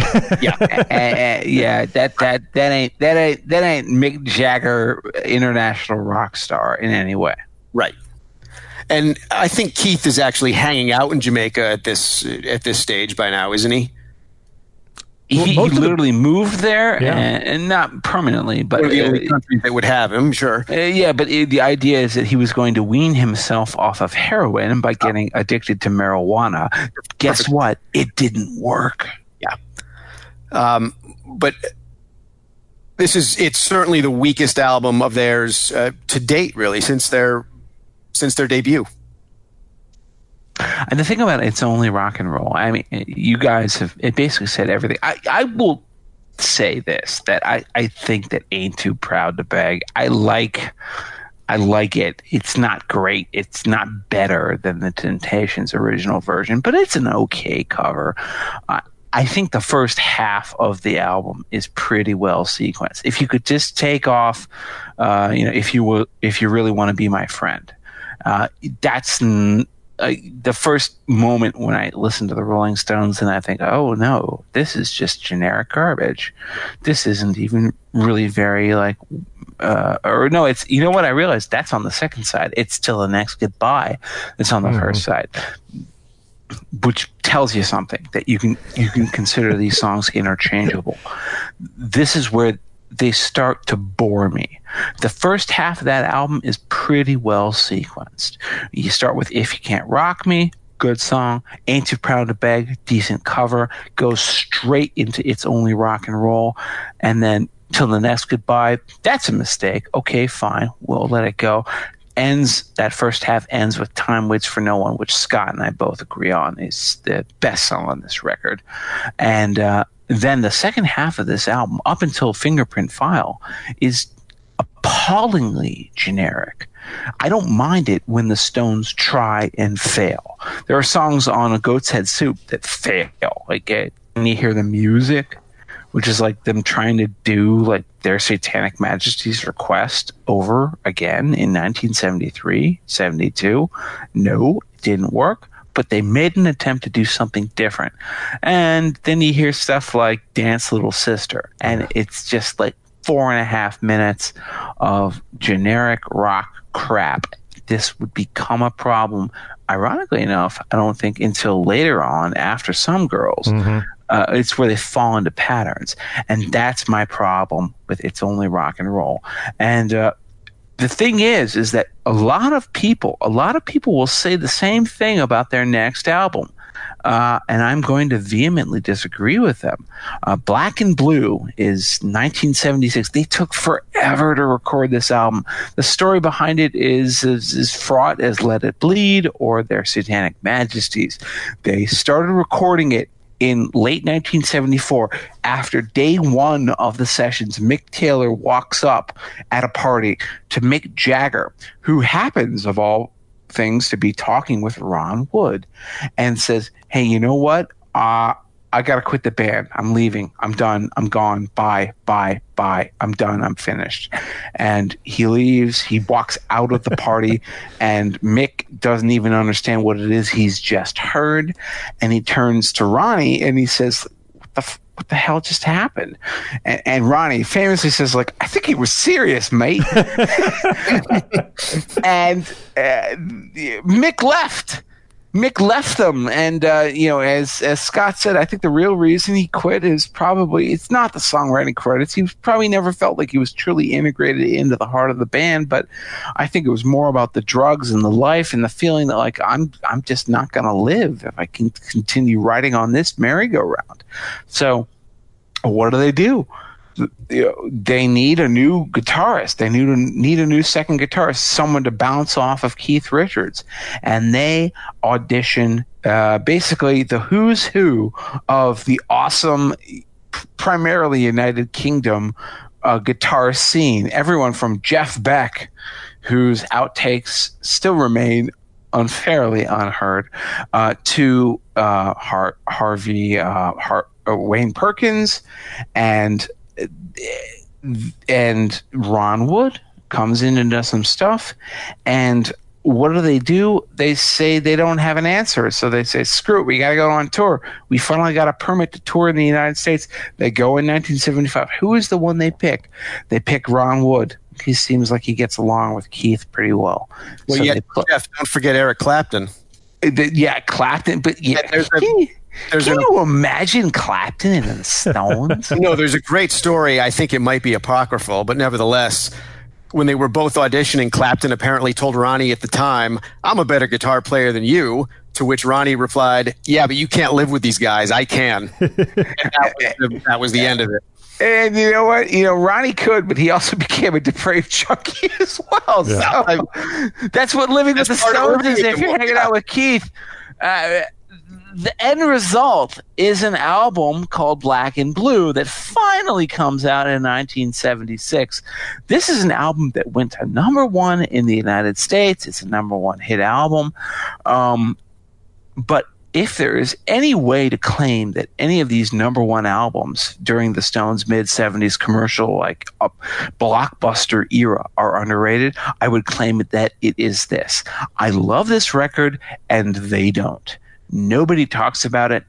They don't play any of the songs from it anymore, really. And maybe You Fool to Cry or Memory Motel will come out every now and then.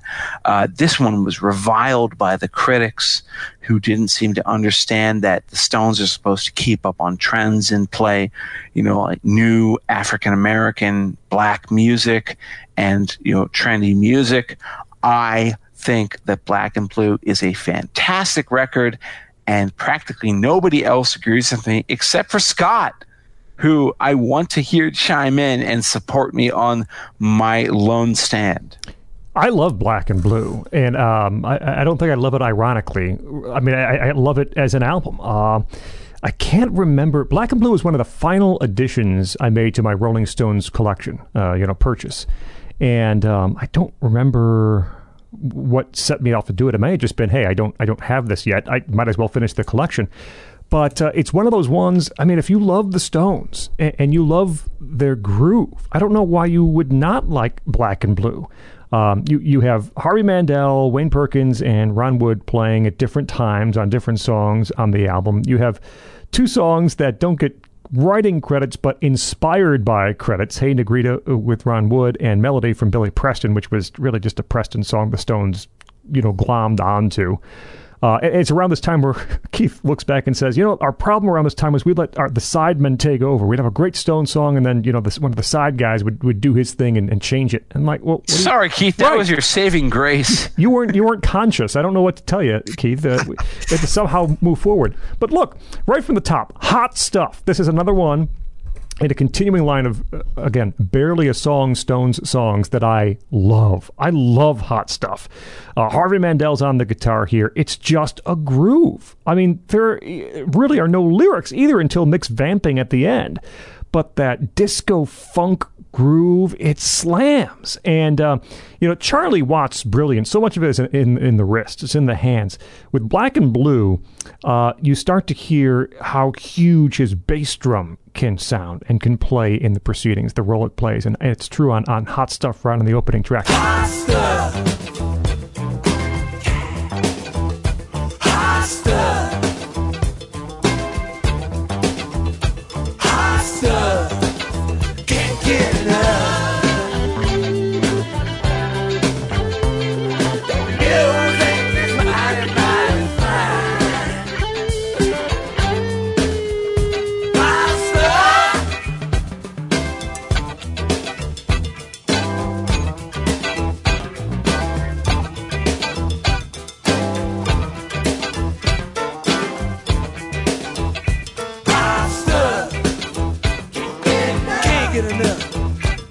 Hand of Fate, if not Monkey Man, Hand of Fate is the most overlooked great Rolling Stones track out there. Hand of Fate smokes. It is outstanding. The lyrics about this southern murder, right? I had to save a life. I gunned him twice. It has this unbelievable momentum to it throughout the entire song. You get to the very end. Too late, baby. It's too late now. Charlie kicks up the rhythm. He is wailing on the hi-hat toward the very end of the song. It is just a great song. Wayne Perkins has a smoking solo on Hand of Fate. Perkins would later say, before he even played a note for the Stones, Perkins said they put a spotlight on him in a room and sized him up to see if he looked like a Rolling Stone should. Perkins could play, man. And one of my favorite alternate Rolling Stones histories is if the Stones end up choosing Wayne Perkins instead of Ron Wood to play in the Stones. Perkins had a great solo on Hand of Fate. He plays on Memory Motel. He plays on Fool to Cry. He would play, well, he played now, and then it would be brought back later on Tattoo You track or two. Worried About You, which is just fantastic. But going forward with Perkins instead of Wood, I kind of play that out in my mind. I think they may have been a more interesting band, but it's Some Girls next, so who's to say how that changes?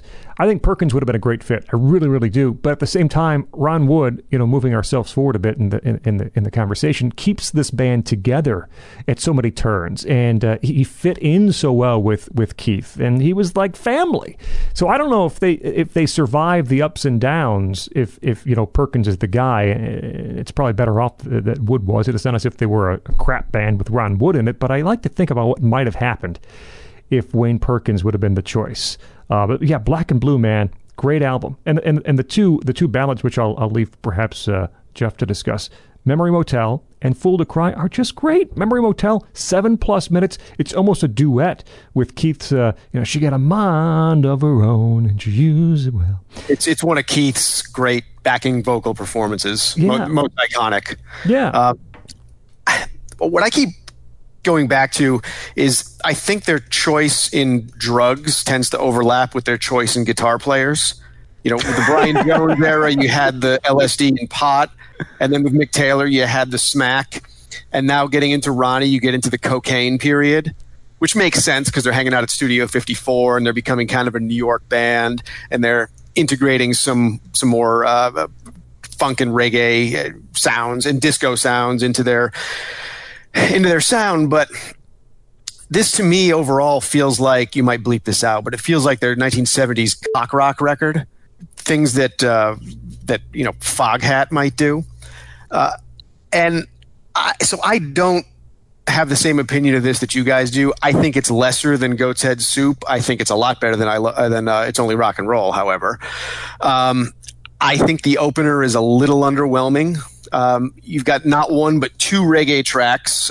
Cherry O is another humiliating put on, although I think Hey Negrita does work better because it integrates some of those reggae elements into their own sound, and it's a part of the track. It's not the whole track. I just don't know what to say about melody. It sounds like the Stones are covering a Rosemary Clooney song. It just makes no sense whatsoever. You know what it sounds like to me? It sounds like Mick Jagger is chewing a juicy morsel of steak around his mouth, and he is loving all of those inflections. And the same thing goes for Keith. Keith is finding these voicings on his guitar that he has never played, and he's just going jazzy and funk, and melody. For those who don't know, it's a Billy Preston song, and of course, again, like Hey Negrita, which is a Ron Wood song, they stole the credits. Time Waits for No One, basically a Mick Taylor song, stole the credits. This is the Jagger Richards ethos, but on that song, I love the way Mick sings it because he just has this joie de vivre. He just loves getting those words out of his mouth. And I get it. People was like, they played it, by the way. They played it live, briefly at least in 1977. I get why people say like, yeah, no, that doesn't sound Stonesy enough to me. But I like the Rolling Stones when they take those left turns. They're they're accomplished enough as players and accomplished enough as singers and performers that they can pull it off. And so I really like that song. That's the one that when you say, like, I really like Black and Blue, and they're like, what about Melody? I'm like, good for you. Melody is great.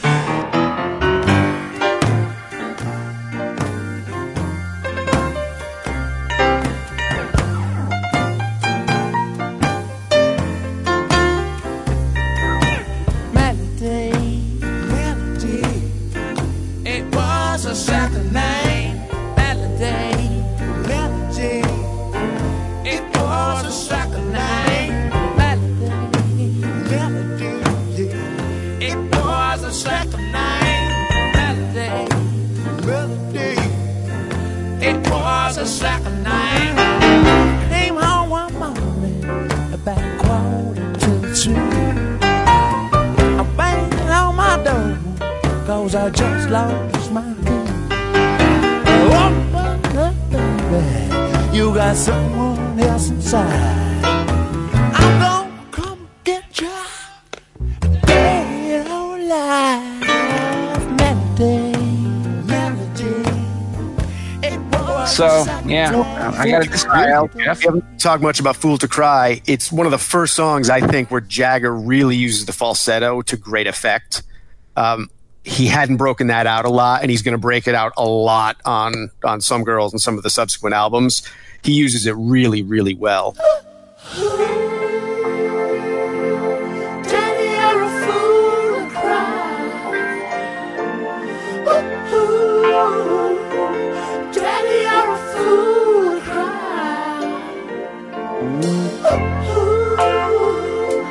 Daddy, you're a fool to cry. Daddy, you're a fool to cry. Even my friends say to me sometimes, I make out like I don't understand. You know what they say? They say, Daddy, you're a fool to cry. You're a fool. And I completely agree with Scott about Hand of Fate. It's another one where I don't know why that song never became one of their classic rock radio staples. I mean, Hand of Fate by itself is better than Bad Company's entire career, and it never gets played. It's bizarre. You have to go to like Sirius XM deep tracks to ever hear that on the radio.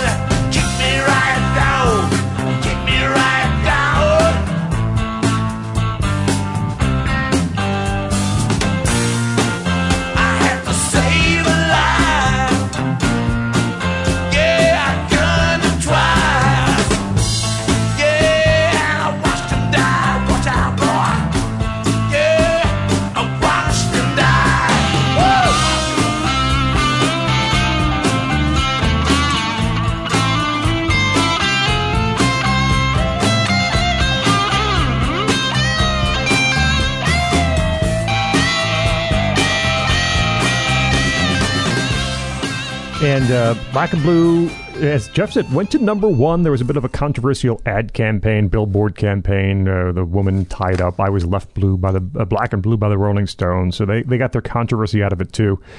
So that brings us to Some Girls, which is... Let's pause. Let's just pause for a second. Because we need to understand what happens before Some Girls. So... the Rolling Stones go on tour. They're doing their, big follow-up to Get Your Yayas Out. All sorts of rights issues have prevented them from releasing a live album up until this point. Now they're finally free to do so. Unfortunately, Mick is gone, and they're auditioning a new guitarist. They maybe passed their sell-by dates on some of their classic tunes, like You Can't Always Get What You Want. And they do their 1975, 1976 shows, and they realize, you know what, this is gonna suck. And so what they realize is that we got to book some shows. We got to book some shows in a small club. What they choose is El Mocambo in Toronto, famous small club. Elvis Costello recorded a pretty famous live record there, and the only problem is that Keith Richards decided that, hey, we're going to be going to the El Mocambo. We're going to be going to Toronto we're going to record several shows. It'll be about a week there. So let's bring an entire continent's worth of heroin with us. And of course, the police found it when they passed through customs, and because the police are not stupid, they checked it and they let them through, and then they waited 4 days to bust them, threw Keith Richards into jail. Keith Richards was booked not just, by the way, I might point out, on drug abuse or ownership of drugs, but on drug trafficking. They booked him for being like a mule, a Median Colombian drug trafficker. He was Pablo Escobar to them. And this is bad. This is the moment where the Rolling Stones, you thought the 1967 drug busts were bad enough. This is the moment where they could have literally fallen apart because, who knew what the Canadians were going to do, right? And he literally had 7 mason jars full of 100% pure heroin. I can't even imagine, you couldn't hand that out to people on the streets and get rid of it enough to use that much of it. It's amazing. Yeah. This is the moment where Keith was thrown into jail, forced to detox. It's also the source of one of the great modern blights on life, which is Love You Live, the terrible Rolling Stones live album that we won't talk about. Ironically enough, the only good part of it is the 1977 Toronto El Mocambo side. But what happened is that Mick Jagger, who was trying to help Keith out through this horrible situation, moved to New York City. He moved to New York. He's living with him there. Keith is doing rehab. I don't know if it's up in Vermont or up in Canada. I don't even know what it is. He got off all sorts of technicalities. The rich just get different rewards and different treatment by the justice system than the poor. It's cruel, but at least at this point, I'm thrilled that it happened, because what happened is that Mick, spending time in New York City and having to deal with Keith's problems and having to also deal with something that simultaneously happened, which is the punk explosion, created Some Girls, an album which is a reaction, a rejection, a rejuvenation. You could characterize it in so many different ways. This is the album that people commonly cite as, this is where the Stones were reborn. This is where the Stones came back. This is where the Stones were finally great again after exile. I don't know if I'd agree with that, because I think Black and Blue is a pretty great record, but this is Some Girls. This is New York City, North America, the modern punk scene, the disco scene, all simultaneously happening at the same time.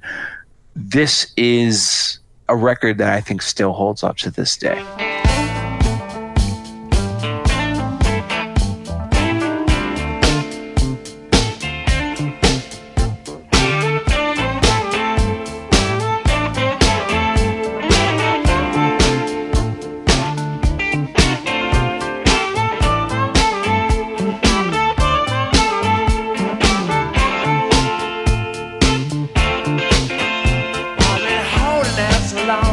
I've been sleeping all alone.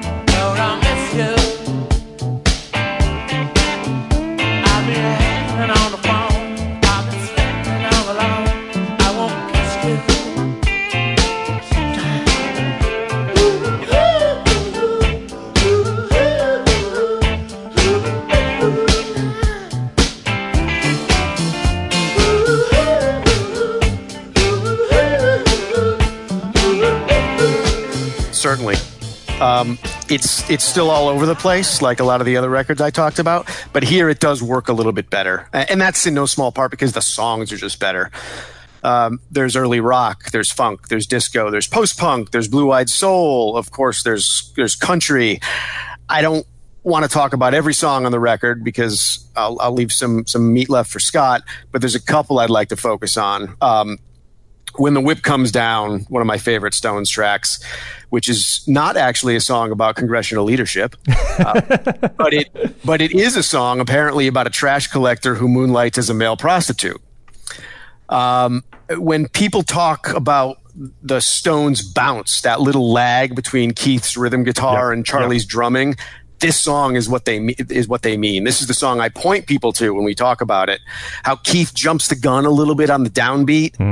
It's not exactly an upbeat, but he anticipates the downbeat by a fraction of a second ahead of Charlie. That's really hard to capture, and this song really, really brings that to the forefront. Yeah, going 53rd Street and spitting off his face. I'm learning the ropes. Yeah, learning the trade. And east to the truckers, trying to trash. I get so much money, spend it so fast. The whip goes down. Hey, the whip goes down. The whip goes down. The whip goes down. We should fight. Sitting on the pan. The whip goes down.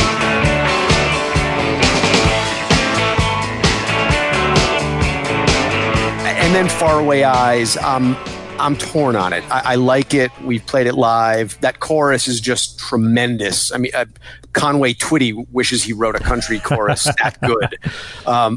But it really does walk the line between homage and parody, and it doesn't always walk that line straight and true. It's one step up from a novelty song. Listen, you and I have both run red lights for Jesus. Oh, of course. Of course. I love for me, the only part of that song that I really truly like is that opening monologue. Yeah. You don't like the chorus? I think the chorus is tremendous if you took out the spoken word stuff. Okay, maybe you'll get to this later, but there's so much other great country stuff they recorded during these sessions. Yes. I mean, is it time to do bonus tracks now, or are we going to pause on that? Yeah, you go for it. Just literally, listen, we'll work it all in. Go. Yeah. I mean, you can't talk about Some Girls without talking about the bonus tracks from the reissue and whether the album could have A, even been better, or B, released as a completely as an additional album. Claudine, No Spare Parts, Do You Think I Really Care, which is a country song about New York, of all things. Tallahassee Lassie. There's the B-side, Everything Is Turning to Gold. These are great, great tracks, and why they sat on them this long is anybody's guess. As I said in our emails before, you could have substituted any one of them for Just My Imagination and had a better record. Jeff, go. Please. No. I'm sorry. I'm sorry. We're going to eject you from the show because here's the big fight point. As we discovered, as we talked about this in our pre-show, everybody else on the podcast here hates the Rolling Stones cover of The Temptations' "Just My Imagination." I think it's the best thing they've ever done in terms of covers. I literally think that. They did another Temptations cover in Ain't Too Proud to Beg, and it sounded like a cover of a Temptations song. What I love about Just My Imagination is how they entirely recast it, and they turn it into a song that sounds like a Rolling Stones song that the Temptations first got to. And then the Rolling Stones later did their version of it. The Stones do a post-punk influenced. It's very new wave. It glides along upon this groove. And I just think it's so wonderful. It's one of their finest songs from the later era of the Stones. And it will maybe make my top 5 at the end of the show. And I know you guys don't like it, so screw you.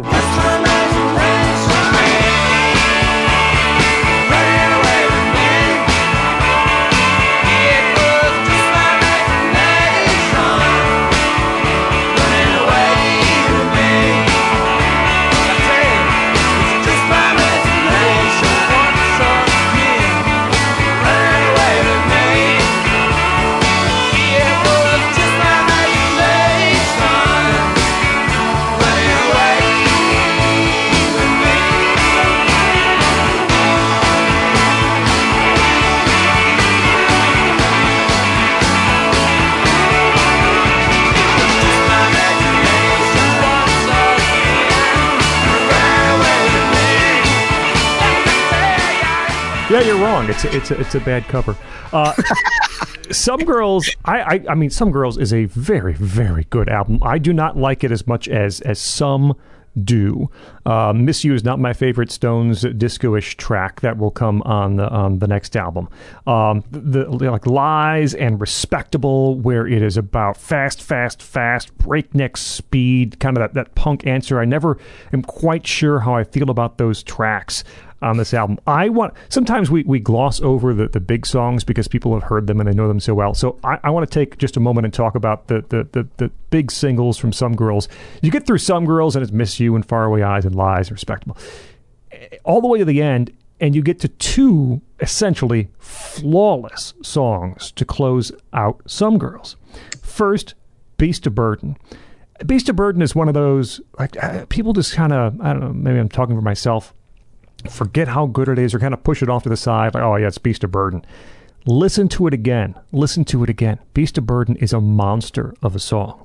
It contains, in my mind, the platonic ideal of how Keith's and Ron Wood's guitars are able to interweave and play with each other. It is the ideal of how that should work inside the Rolling Stones. Chris Kimsey, we should mention, engineering and mixer for Some Girls, does a lot on this album.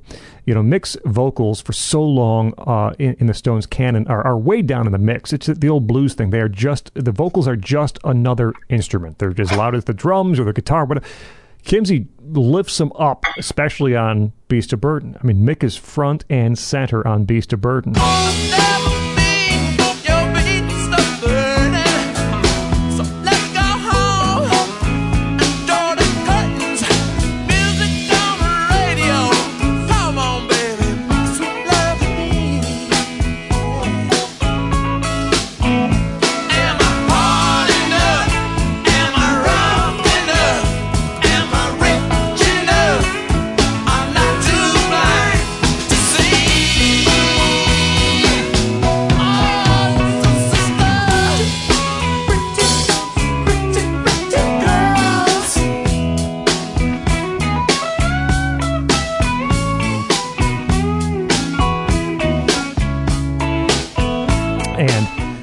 It helps the song, right? You have those harmony vocals, hard enough and rough enough and rich enough. Keith playing that slapback echo on the guitar. Beast of Burden's a monster tune. And then you close with Shattered. Shattered is so good. I never tire of hearing Shattered, that punk funk rhythm to it. One of the first times I listened to it with headphones on is when I realized that they've got that pedal steel working under the guitar solo in Shattered. I love that so much. The hand claps that come up during the beginning of that solo part as well. Is there a better set of lyrics ever written about New York City than pride and joy and greed and sex? That's what makes our town the best. Pride and joy and dirty dreams and still surviving on the street. That's New York City. That's what Mick is fun. He talks about schmata. Yeah. I mean, they're like, you got to be living in the garment district to understand that reference. You can't give it away on 7th Avenue. Yeah. No, exactly. Don't you know the crime rate's going up? To live in this town must be tough. Got rats on the west side, bedbugs uptown. What a mess, this town's in tatters. I'm in shattered, my brain's been battered, splattered all over Manhattan. What I say?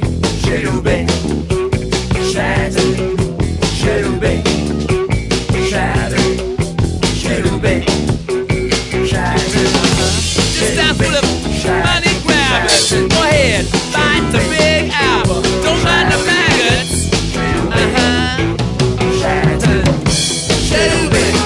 My brain's been battered. My friends, they come around and flat up.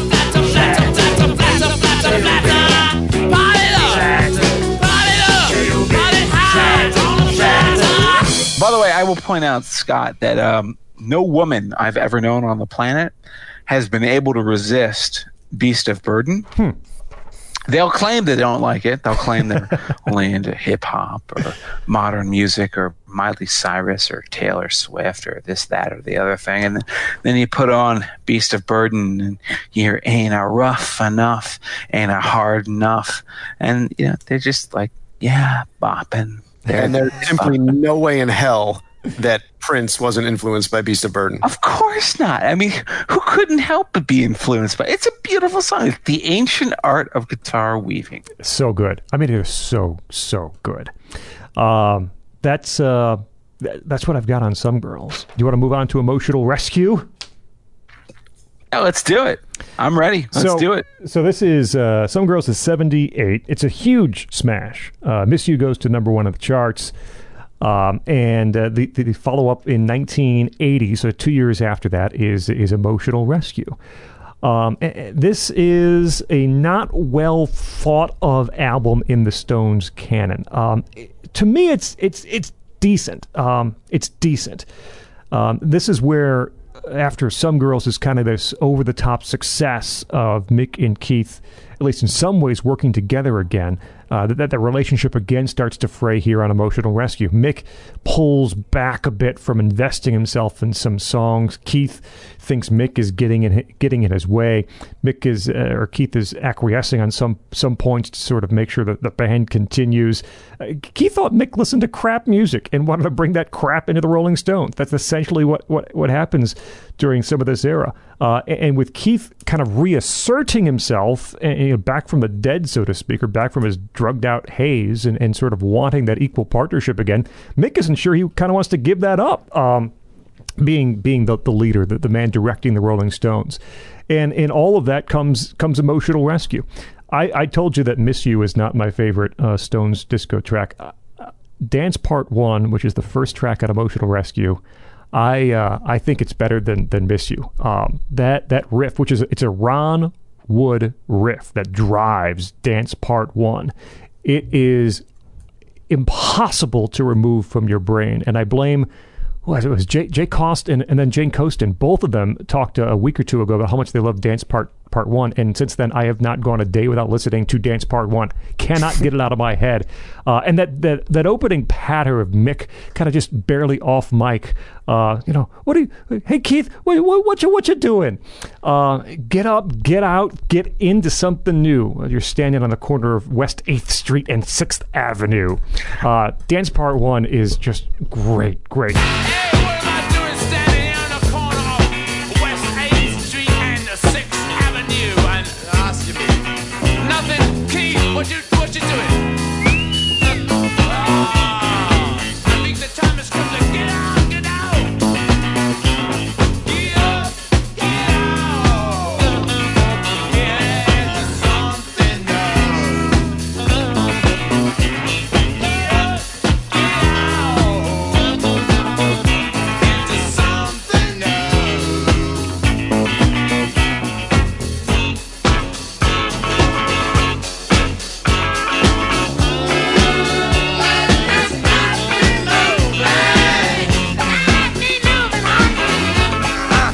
something I'm sorry, Scott. I gotta tell you that you're garbage. You're a garbage person with garbage opinions, because Dance Part 2 is actually the superior song. Dance Part 2 is very Dance good. Part 2 only released as a B-side, and you can find it on Sucking in the 70s. If I Were a Dancer, Dance Part 2. That's even better than Dance Part 1. The horns are better, but it doesn't have Mick asking Keith what he's doing, which brings a smile to my face every time I hear it. So I have to. But yes, I completely agree with you about the groove. It's just a fantastic song. Nobody grooves like the Rolling Stones when they get into it. When you talk about hot stuff, again, Dancing with Mr. D is kind of in this area. Dance Part 1, maybe talk about Slave in a minute. Those are, again, they're barely songs. They're just excuses for this riff and this band to work, to operate, and nobody grooves like the Rolling Stones. And it's so much to do with the rhythm section, too, with Charlie Watson and Bill Wyman. And Dance Part 1 is right there. All About You is a great song on Emotional Rescue. It's R&B ballad. It's a Keith song. It's the last song on the album, I think. Either aimed at Mick or aimed at Anita, depending on how you want to read the lyrics, and maybe both. But sick and tired of hanging out with dogs, sick and tired of hanging out with jerks. It's a very raw, emotional track. I think it's maybe the best. Well, Dance Part 1, yeah, but All About You just sounds so good. It's just mixed very, very well. I may miss you, but missing me just isn't you. I'm so sick and tired, hanging around. Who told me those lies? Let me think they're true. I heard one or two, and they weren't about me. They weren't about her. They were all about you, all about On the album. The rest of it, there's a lot of, I think, take it or leave it tracks. Send It to Me, Let Me Go is kind of generic, Indian Girl. And then you get like Where the Boys Go, which is kind of a Lies rewrite. Summer Romance, which is kind of a respectable rewrite. There's a little bit of recycling happening, and not in the best way of what would happen next with Tattoo You.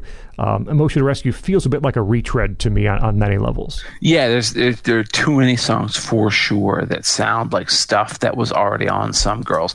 It's funny that you said that Summer Romance sounds like a rewrite of Respectable. It sounds like, to me at least, a rewrite of Lies, which it was my least favorite song on Some Girls. To me, it sounds like a Tom Petty song.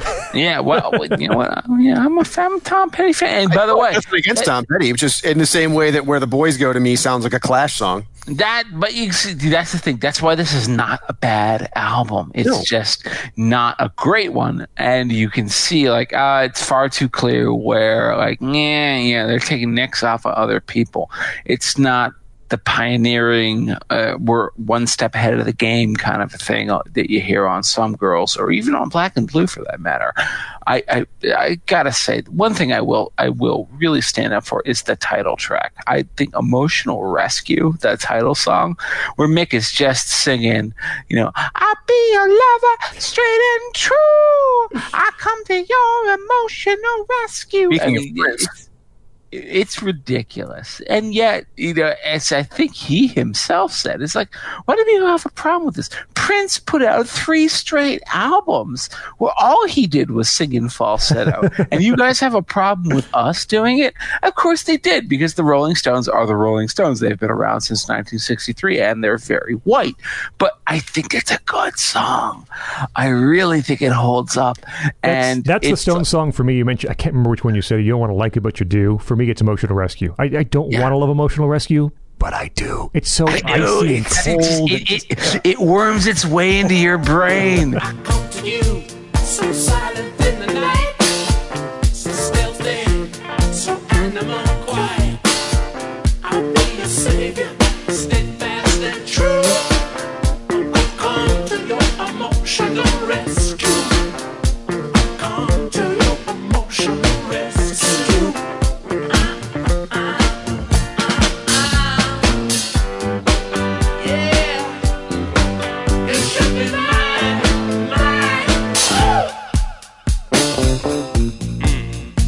Yes, you could be mine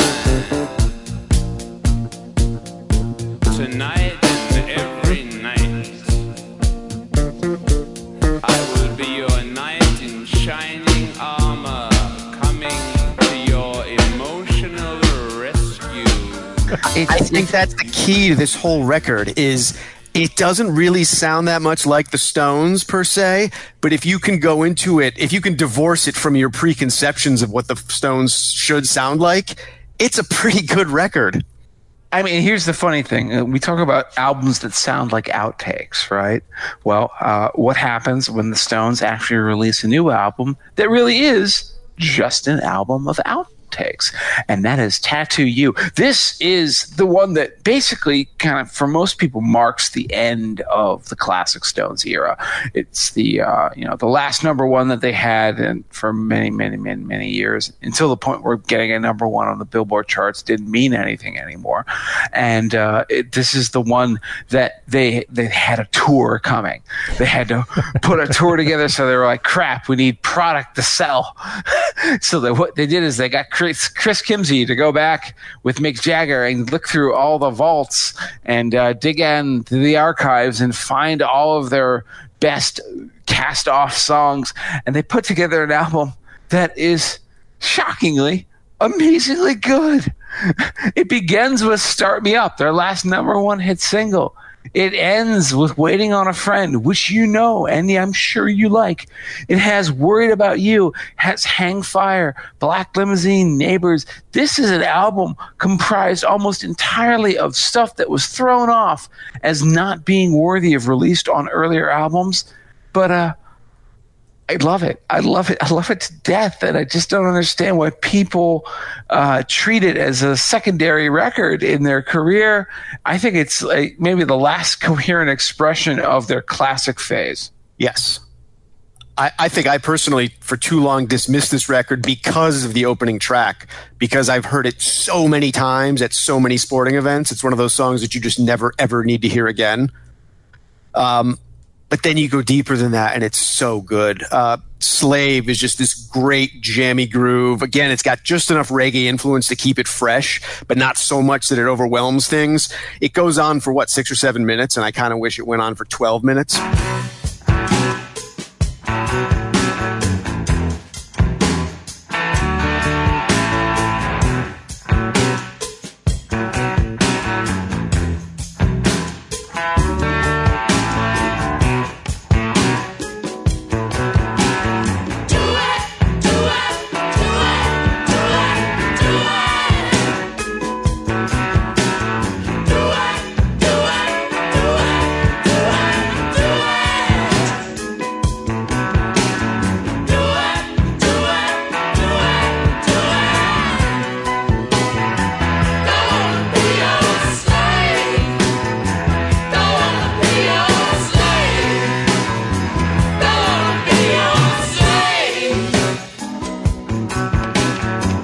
Limousine is a great blues album track, a deep cut. It's the kind of blues that they do in their sleep again. But it also shows off Mick's chops on the harps. You talk about earlier, I know you talked about Brian Jones on the harp, but I remember in his book, Keith raves about Mick's harp playing, and this proves that, what a good harp player he is. Little TNA is another standout Keith song, and it kind of is a template for the kind of Keith songs that would be on every record from here on out. Just a chugging open G riff, and he can knock out 2 or 3 of those on every record, and they're all listenable. They're all solid. You can take it to the bank that that's going to be on every album. Mick, I will say, Mick really keeps the band going from a business and publicity standpoint throughout the 80s, but given all his experimentation stylistically, it's really that Keith comes back to the fold and he kind of keeps the musical soul of the band going. When all this other craziness is going on, he'll still do a rockabilly tune, he'll still do a Chuck Berry influenced tune, and kind of keeps the whole band rooted. Absolutely. I don't know if it's a hot take or not. I suppose it is. I did a long tweet storm about this like 2 years ago. Tattoo You is a better album than Some Girls in my mind. I think Tattoo You is fantastic, and to have it pieced together from Black and Blue outtakes and Some Girls extras and all these songs that Chris Kimsey found. They had to, because Mick and Keith weren't talking. They couldn't produce anything. They even fought about the name of the album. Keith insists it was supposed to be called Tattoo, and he blames Mick for adding the U, the second word on the album title. But yeah, Start Me Up and Waiting on a Friend bookend this album. Everybody knows those from start to finish. Jeff mentioned Slave, which, yes, it could be 12, it could be 18 minutes. I want more Slave. Little TNA, one of my favorite parts on the album is 2.5 minutes in. that little breakdown when everything drops out except for Charlie's drums, and he sort of switches the beat, the rhythm a bit, and it's just Charlie and Keith for about 15 seconds. That's my favorite part of Little TNA. And what if I told you the best Black and Blue ballad isn't actually on Black and Blue? It's true. Worried About You. Yeah. Yes. Is better than, I mean, Fool to Cry and Memory Motel are both great. Worried About You is better. I desperately wanted to hear Worried About You at the Stone show from this year, and I knew they weren't going to play it, and they didn't, of course. But Worried About You is absolutely fantastic. The first song on the second side, the slower ballad side, it's a tour de force for Jagger, starting in that falsetto, and as the song goes on, the band kicks in. The passion from the late verses, I'm a hard-working man, with the way he slides in for that final verse. Wayne Perkins with the solo on Worried About You just kills it. Worried About You is probably my favorite track on Tattoo You.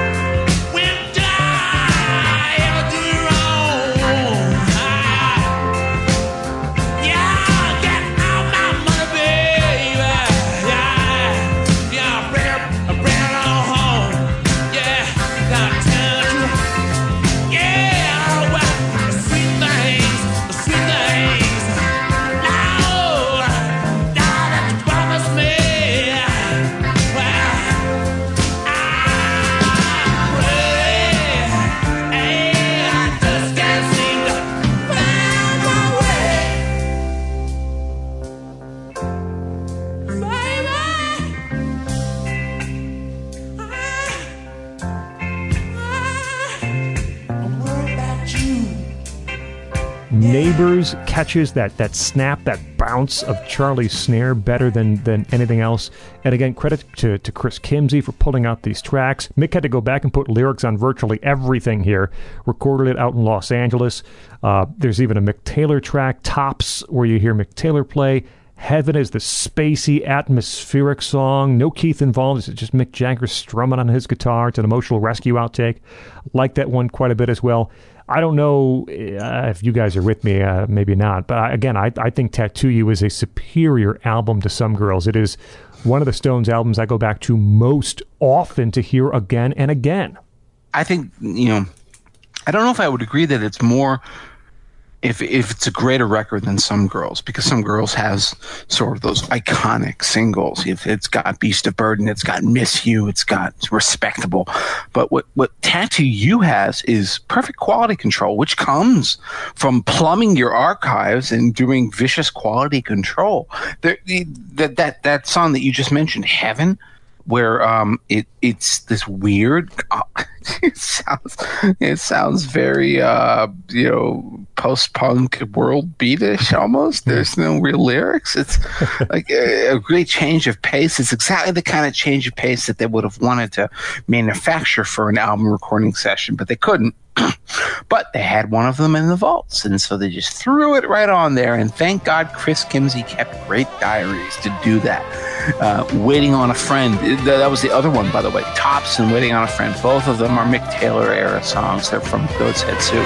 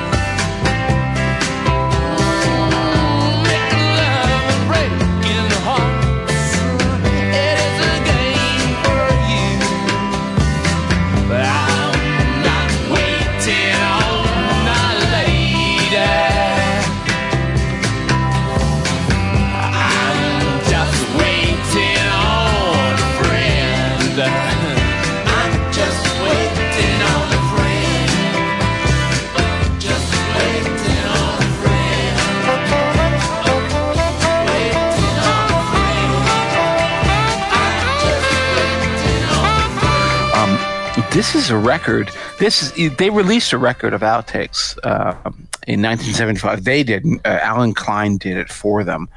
called Metamorphosis. It's just almost entirely garbage. The first half is just basically Andrew Oldham demos, and you don't want to hear how badly like random studio players sound playing those songs.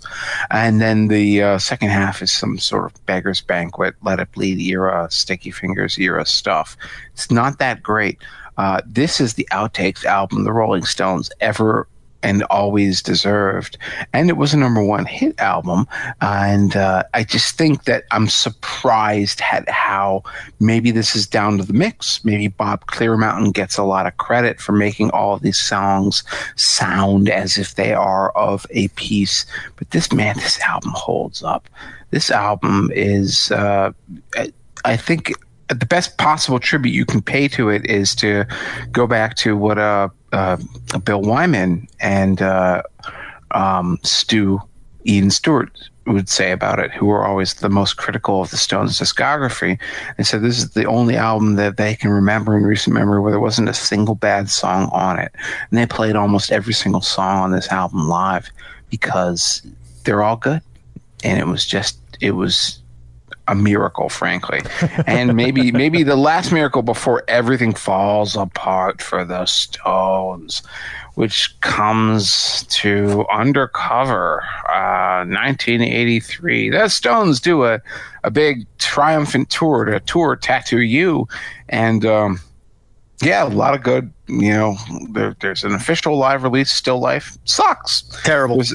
Terrible. And there's some good recent archival releases that are better from the same tour, but it's all still the same sort of Mick Jagger in a stadium barking at the top of his lungs kind of thing. Wearing football pants. Yeah. Like, hey, I'm pretending to be a Minnesota Twins fan today. Yay, boo. It's just weird. Doesn't work. And then you get to Undercover, 1983, and this is the moment where things change. This is the moment where a lot of people say, like, the Stones began to suck. I don't think it happens here. I think it's the real dip, the real bottom level. It comes on the next album. But Undercover is a weird record. I don't really know what you guys have to say about it. I think that the political themes, the lyrical themes that Mick works into these are actually good. I like Undercover of the Night. I really love the video where Keith shoots Mick in the face. Yeah. Which I'm sure he'd been waiting to do for several years now.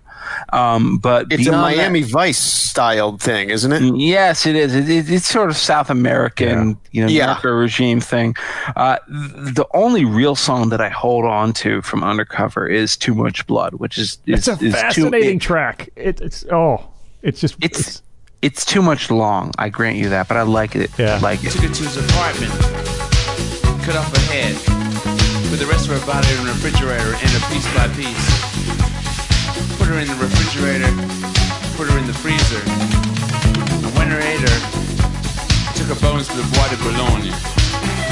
By chance, a taxi driver noticed him burying the bones. You don't believe me? Truth is stranger than fiction. You drive through there every night. One of days, I wanna say, I wanna bust up everything. Be number one. Yeah. One of days, I wanna say, I wanna bust up everything. I had some fun. I can feel it everywhere. Feel it on the blood. Feel the tension in there. That's too much blood. I actually got to tell you, I of the 80s output of Undercover, Dirty Work, Steel Wheels, I like Undercover the best. Now, it's an odd album. It's an unusual album to listen to. It is very much kind of aggressive and raw and kind of violent, and it's all over the lyrics. Just the song titles: Too Tough, Tie You Up, Too Much Blood, It Must Be Hell. All these things, and part of it is, again, the Mick-Keith relationship. They were signing a deal with CBS for the new albums, and unbeknownst to the rest of the band, Mick had done this side deal, which in essence said, if the Stones aren't putting out albums, you have to promote my albums, the Mick solo albums, as much as you would a Stones album. And nobody else in the band knew he did this agreement. sort of frayed some relations, which led to bad blood on Undercover and Dirty Work especially. But, the title track, which you guys mentioned, I think is pretty good. The rubbery bass line, very processed drums. It's kind of taking a chance and succeeding. I think Undercover works pretty well.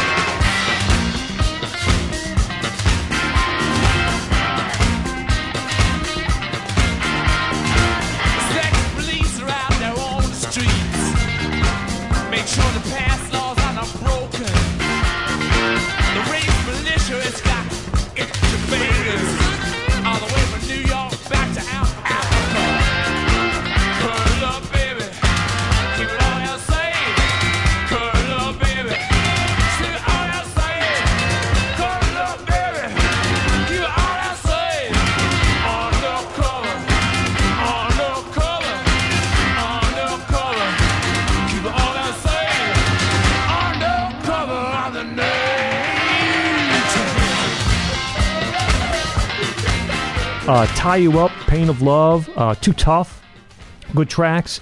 Again, as Jeff mentioned, Too Much Blood is just this fascinating listen, a very busy arrangement with these horn stabs, these very graphic lyrics about a murder in France and Texas Chainsaw Massacre and burying body parts all over the countryside. It's all in Too Much Blood, it really is. And then It Must Be Hell, the album closer, very echoey of Soul Survivor. It's the same kind of riff to close out Undercover. There are missteps here, there is no doubt about it. There's a Ron Wood track that's decent. But of the 380s albums, guys, I actually like Undercover the best. Well, you're damning it with faint praise then. I don't have a whole lot to add except to say I can't believe Charlie ever let them do that to his drum sound, even though it was the 80s. And then I think it's interesting, again, just for the Mick and Keith dynamic, especially when they weren't getting along. He's writing these overproduced pop songs, and Keith is still churning out these open G tuning rockers, and the songs alternate for most of the album. At the time, yeah, I guess a rockabilly rave up like Wanna Hold You was kind of out of fashion. But now you look back at it, and posterity certainly favors Keith. Too Tough, It Must Be Hell. Those songs have aged a lot better than the songs that Mick brought to the table. Now, here you talk about why did Charlie let them do that to his drum sounds? Well, the reason probably was because Charlie was getting addicted to heroin. And I gotta ask you, listen, you are a member of the Rolling Stones. You are a founding member of the Rolling Stones. What kind of asshole do you have to be to get addicted to heroin after Keith Richards went through everything that he did in the early 1970s? Oh, I thought you were going to ask what the hell took you this long. Well, I'm just like, my Lord. This story, and you know what, joke about it, but it's sad. You know, his marriage is falling apart.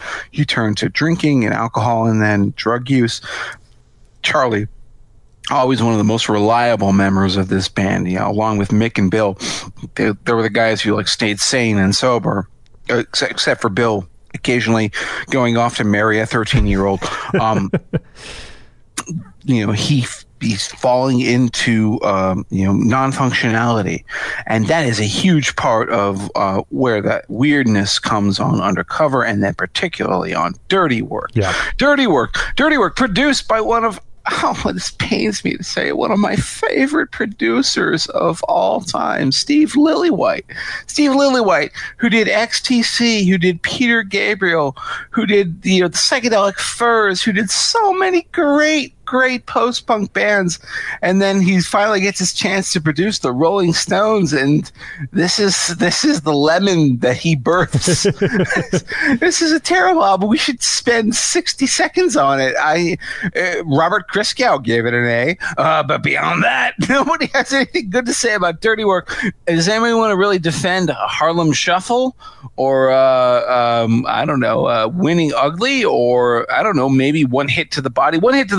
By the way, that's the irony of Dirty Work, is that Ron Wood, because everyone else was like hating on one another, like Mick and Keith aren't talking, and Charlie is strung out, and so Ron Wood just brings a bunch of his songs, and he gets more writing credits on this record than he ever will again. And actually, they're all fairly decent songs, but they're produced abominably. So, you know, Give me your thumbnail summary of the least essential album of the Stones' career. I don't need no security. I just need bits and pieces. And it's going into the body. I'm straight from the heart. One voice calls out my name. Show me straight to the mark. One punch and you knock me down. Tore my defenses apart. One round took me out of the game. You dead man, some palm on the heart. It took just one hit. It took just one hit. It ain't enough for me. So I think the 80s and 90s output to me is interesting. I don't want to spend too much time on the individual albums because I don't think they're worth it. But the 80s and 90s output is interesting to me as a stepping off point for two discussions. Number one, if Keith's Talk Is Cheap album was released as a Stones record, would it be their best post 1981? I say yes. And number two, if the band had broken up in 81 or even earlier, would their legacy be that much greater, especially vis-a-vis the Beatles?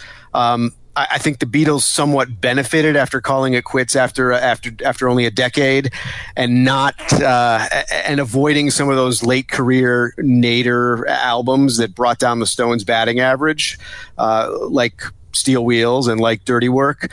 What do you guys think about that? I'm that guy who unironically likes Steel Wheels, so I would disagree. So, Scott. Although they did the other night in Philadelphia, only 2 days ago, they played Slipping Away from Steel Wheels, which I think is the only high point on the album, but props to them that they're still playing a cut off of it. And they've been doing Sad, Sad, Sad on this tour, too. Yes, that's right. From Steel Wheels. I should try Almost Hear You Sigh or Blinded by Love. I mean, actually, here's the thing.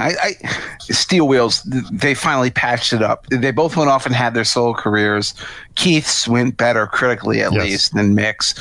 Mick's went disastrously, comically so. It's almost like the comeuppance that he deserved. They finally patch it up, get back together, realize, as Jeff said right at the beginning of the show, the brand is more important than anything else. They put out Steel Wheels. Steel Wheels has sort of kind of become the watchword for the first corporate rock album, with a corporate rock, tour to support it. Everyone kind of liked it at the time and hailed it as the return of the Stones, and now everybody makes fun of it. I like that album. I think it's a good record. I really like some of the songs on it, particularly on the second half. He was blinded by love. He was blinded by love.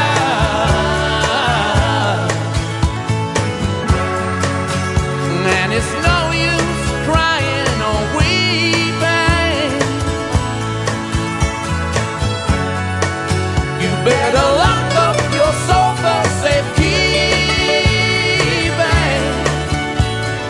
Promise me.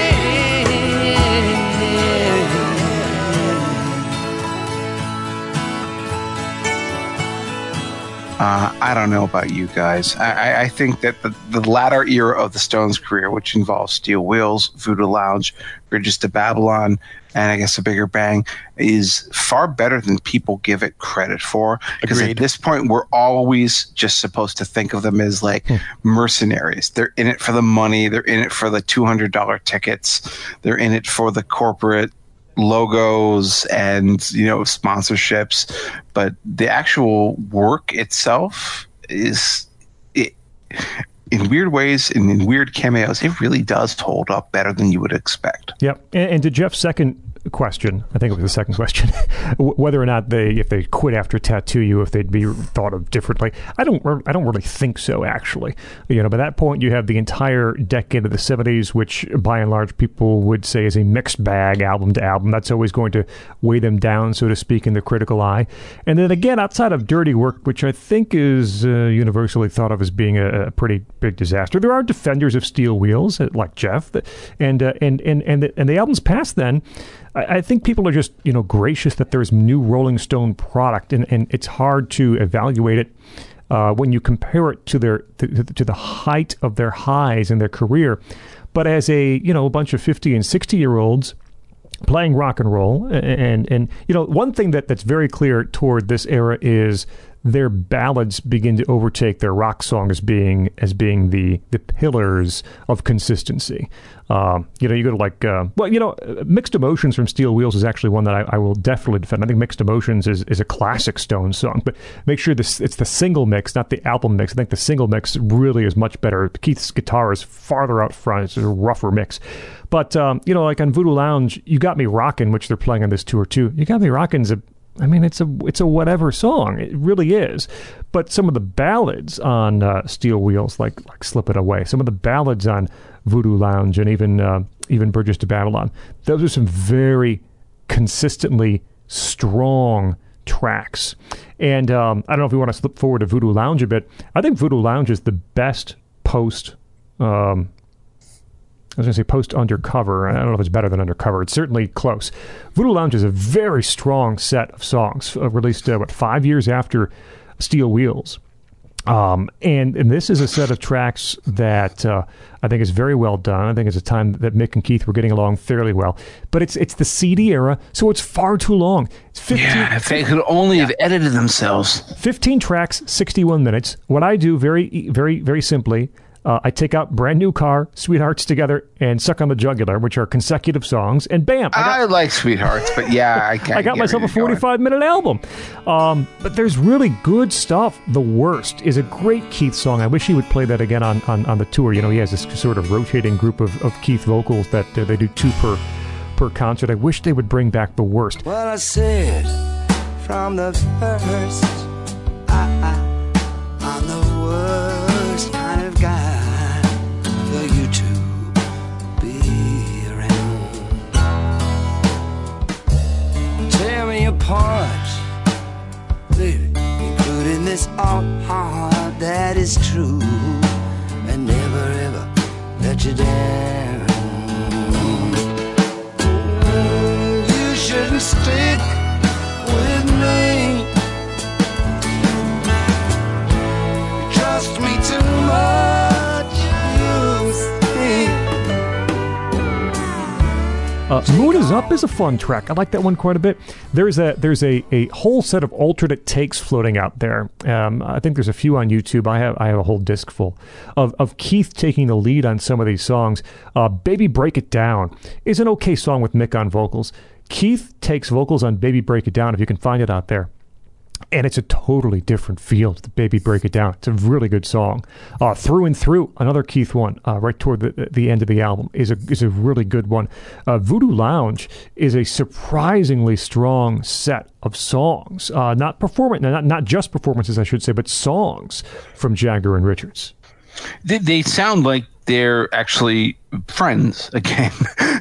They're recording in a studio, and they don't hate one another. They're not being forced by the lawyers to get together in a studio and patch things up. And that's the miracle of the best stuff on Voodoo Lounge. You Got Me Rockin', I think, is another one, and that really kind of brings that out. I like the weird kind of left turns. Moon Is Up, Out of Tears. I think those are really good songs. Blinded by Rainbows, that weird song that Mick Jagger decided to write about like the Irish troubles. Why? I don't know, but it works. And you don't like Sweethearts Together, but I do.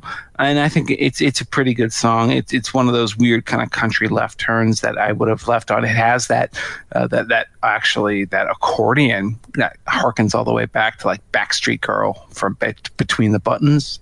And I think it works well. This is a decent album.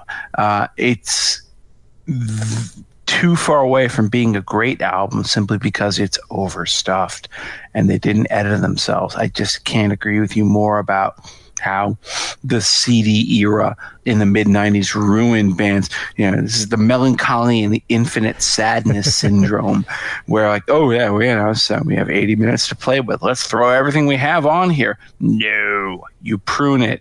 You use the other stuff for B-sides, or you release an EP. But if they had done that and they had edited it more, I think more prudently, you'd have had an album that was almost unimpeachable. Ironically enough, they would have to wait until their next one for that one. But before I get to that one, Jeff, do you have any thoughts on Voodoo? I am almost allergic to 80s production values, and this album benefits a lot by removing itself from that and going back to a little bit more organic production. This is Don Was at the board, right? Yes. Yeah. They also benefit from, as you mentioned, with the ballads. They bring back some of that English folk vibe that they had in the mid-'60s, Out of Tears, Blinded by Rainbows. And I will. People hate You Got Me Rocking. A lot of people hate it. I will defend that song to the day I die. It's a ridiculous lyric, to be sure. It's trite. It's plug and play rock and roll, but it's a perfect illustration of the Stones' special sauce. In the hands of any lesser band, that the song would be a punchline, but it's not. The rhythmic pocket is perfect. Ronnie's leads are perfect, and they just pull it off live every time they play it. They have so much fun with it that you can't help but appreciate it. I don't understand why people dislike that song. I didn't even realize that people disliked that. Because song. The lyrics are kind of ridiculous. How many Stone songs have? Listen, Sure. I'm just a monkey. All my friends are junkies. Oh, that's not really true. I'm a cold Italian pizza. I could use a lemon squeezer too. That's a pretty ridiculous lyric. I was a hustler, losing the looks. I was a writer, can't write another book. I was a driller, dying to get wet. I was a tycoon, drowning in bed. I said, hey, hey, you got me rocking out. Hey, hey, hey, you got me rocking out. Hey, there ain't no stopping me. Hey, hey, you got me rocking out. Hey, hey,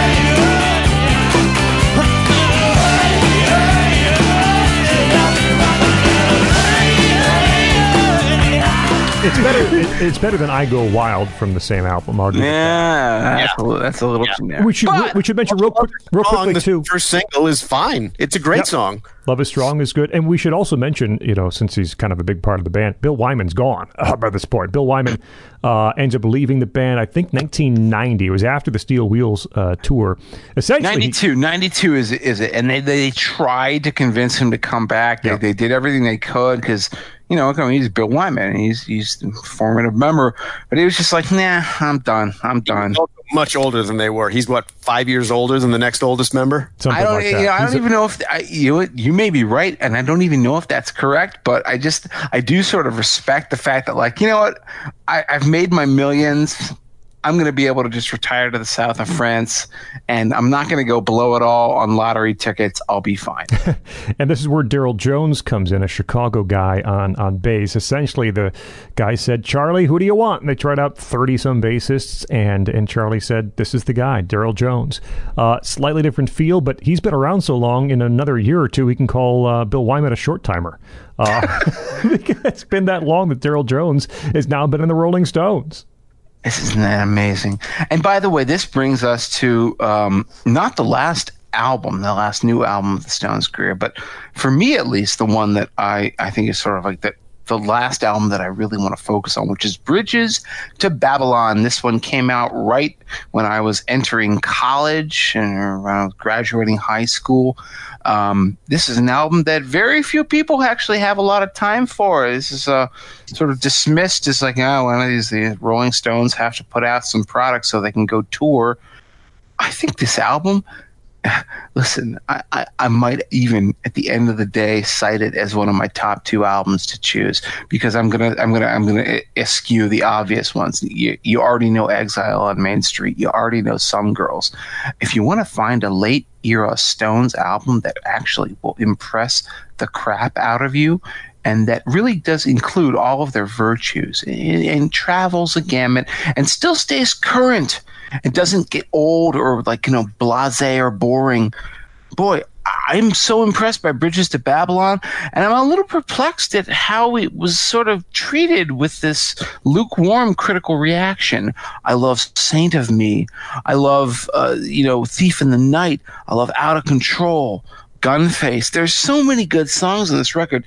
The other thing I want to point out about this is that you can just hear the difference between Keith as a singer on these later period Stones albums. You hear it on stuff like You Don't Have to Mean It. Keith used to sound like that. As I said, he sounds like a guy who sings like he's falling off a cliff constantly.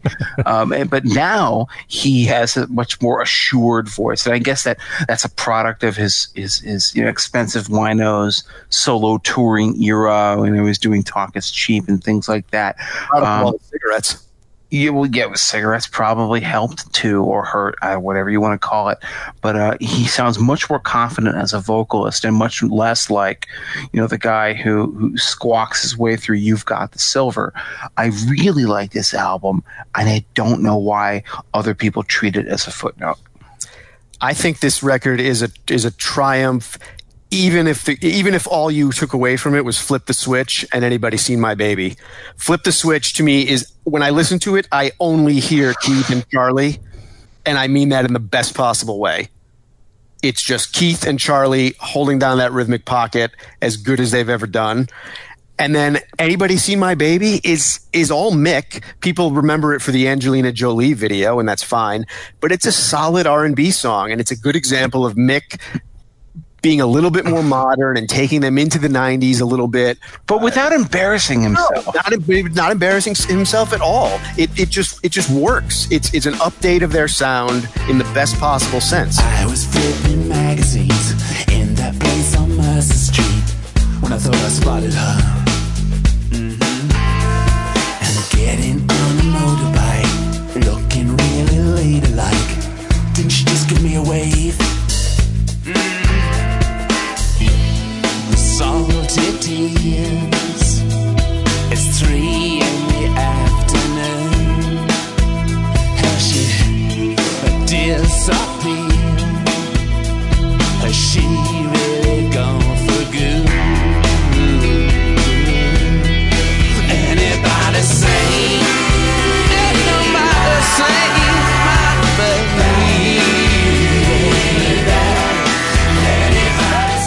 And that was on purpose because Mick was not happy with the Voodoo Lounge production, and Don was, because Don was said, let's do a classic Rolling Stones album. Let's sound like, rock and roll.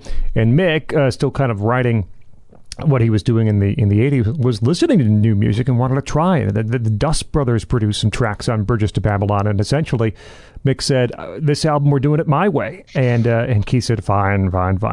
But this is one of those albums where everybody worked alone. Keith, Ron, and Mick all had their own studio, worked with their own producer, and then eventually was all brought together. So this is one of the more, almost harkening back to Exile, right? One of the more piecemeal albums, because everyone wanted to do something slightly different, and maybe that's part of the allure of it. I had to go back and look. I remembered it being more warmly received than Jeff is sort of mentioning, and I can't confirm or deny that, but I remember people being pretty big about it. Anybody Seen My Baby did very well in the charts. Say to Me is a great song, but there's a good deal to like from Bridges to Babylon. I won't deny that. I mean, listen, you gotta love it when Mick Jagger sings about how, St. Paul, the persecutor, was a cruel and sinful man. And then he talks Augustine, New Temptation. He pronounces it the British way. I always thought it was Augustine, but he says Augustine, New Temptation. He loved women, wine, and song, and all the special pleasures of doing something wrong. But he's like, these guys are all saints. You're never gonna make a saint of me. That is a great song. That is a modern day Stones classic. It proves they still had it. And could you stand the torture? And could you stand the pain? Could you put your faith in Jesus when you're burning in the flames? I said yes.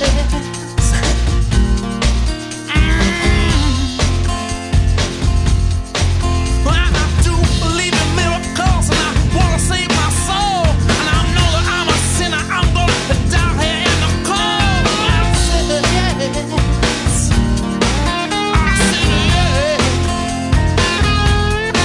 I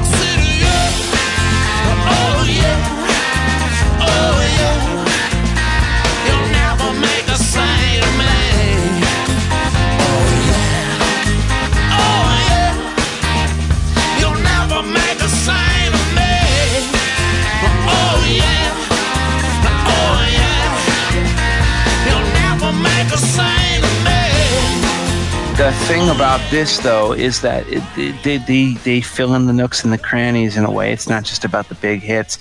There's this weird kind of keyboard-based thing called Might As Well Get Juiced that I really like. I really like Out of Control, which is sounds like it's a Mick Jagger thing. I don't know if it is. I haven't done the research, but it sounds like it's all Mick.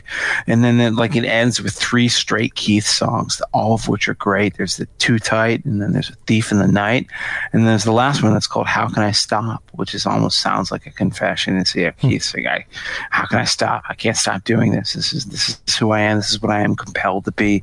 I still to this day that they put out a Bigger Bang, which I'm not a huge fan of. But I feel like this is the last great Stones record. Agreed. I don't know if it's the last great Stones song, though, because I do want to mention off of Grrr, the greatest hits back. No, are you sure? Or is it 40 Licks? Well, 40 Licks has a good song, but Don't Stop, right? But on Grrr is Doom and Gloom, which I think is an outstanding Rolling Stones song. That one makes me eager for new material, which of course may never happen. But Doom and Gloom's essentially a mixed song. He wrote the riff, he wrote almost the whole thing, and of course the guys come in and do overdub, etc. But Doom and Gloom has this great beat to it, great rhythm to it. Charlie, of course, holds down the back end well, and there's space for everyone to work. There's Keith in the mix. You hear Ronnie in the mix as well. And then, pretty decent set of lyrics from Mick on Doom and Gloom. That I don't recall that making a giant splash. I mean, it's new Stones material, so people are going to seek it out and hear it. But I really dig Doom and Gloom. That's a great song. They did it live on that tour, and it worked pretty well.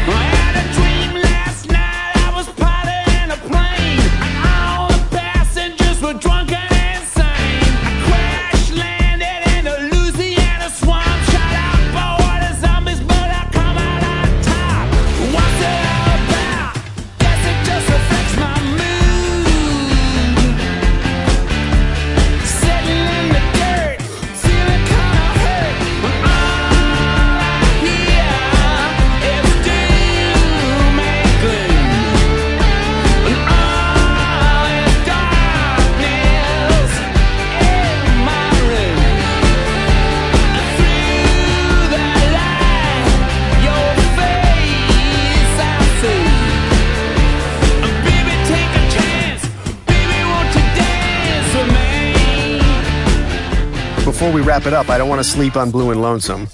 The blues records are usually where legacy classic rock artists go when they're out of ideas. Either that or an album where every song has a guest star. And Peter Frampton. No Security, where Dave Matthews is singing on Memory Motel, right?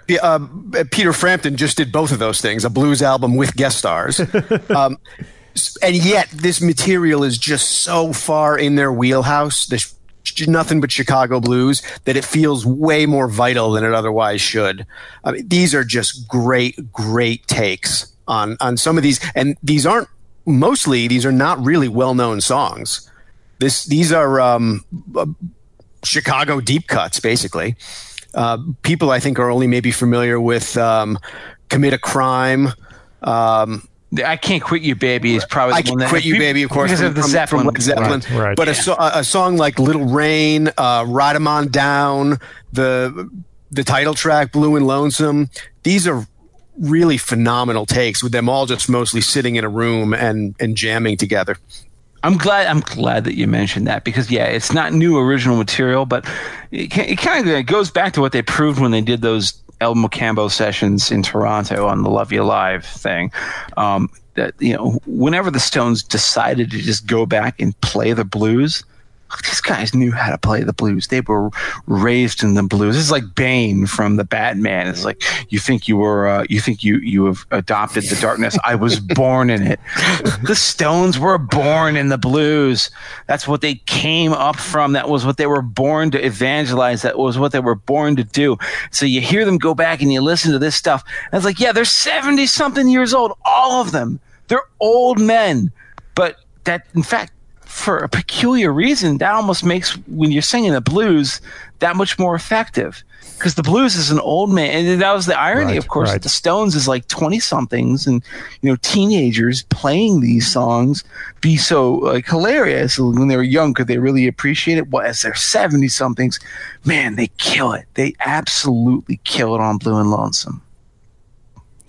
And that will bring us to the end of our Rolling Stones episode of Political Beats. And this is the time of the show when we all get together and hand you out some awards. 2 albums that you must hear from the past 50 years, and somehow 5 songs. Good luck, buddy. That you should hear. 2 albums you should own. 5 songs you should hear from the past 50 years of the Rolling Stones. There were many choices here. We turn it over to our guest first. He's editor-in-chief of National Journal at nationaljournal.com, on Twitter at DC Dufour. Jeff Dufour, your 2 albums, your 5 songs, please. Well, the albums are going to be chalk and nothing but chalk. Sticky Fingers and Exile on Main Street, 2 of the great albums in the rock and roll canon, much less the Rolling Stones canon. So I apologize for my lack of creativity on that front. My top 5 songs: Can't You Hear Me Knockin', for the reasons that we've said. The apotheosis of Keith's open G riffing, followed by the Stones as a jam band. I'm going to go with All Down the Line from Exile on Main Street because I think it's the best showcase for Mick Taylor's slide guitar, and I'm a sucker for slide guitar. I'm going to go with Angie off of Goat's Head Soup because it's my favorite Stones ballad. It's soulful, it's emotional, and the whole thing just works for me. Speaking of ballads, I'm going to go, as I think Scott may as well, with Time Waits for No One. Probably my favorite single late 70s Stones track, and one of my favorite Mick Taylor solos again. And then I'm going to go with When the Whip Comes Down, which is a hard chugging song that probably encapsulates the New York period of the Stones as well as anything. And if you'll give me a couple honorable mentions, I would go with Flip the Switch and Out of Tears from their, shall we call it, their coda period of the 90s and the aughts. All right, my 2 albums, Exile on Main Street. It is, of course, as good as the hype. It truly, truly is. And for the second album, I'll go a bit off the board, I guess. And yes, Black and Blue. I mean, really, if you haven't heard Black and Blue, if you don't know what it's about, give it a try. That's the 2 albums, Exile and Black and Blue. The songs, again, how do you pick 5 songs from 50 years? Do my best. Can't You Hear Me Knockin' from Sticky Fingers is on this list, as Jeff went through. From Exile, the song I take from Exile is Torn and Frayed. Time Waits for No One, yes, another repeat from It's Only Rock and Roll. What a magnificent performance from Mick Taylor. From Black and Blue, Hand of Fate is here. And then, again, the best ballad not on Black and Blue and one of the best Stones songs of the past 50 years, bar none, Worried About You from Tattoo You. Man, do I love Worried About You. Jeff, to you.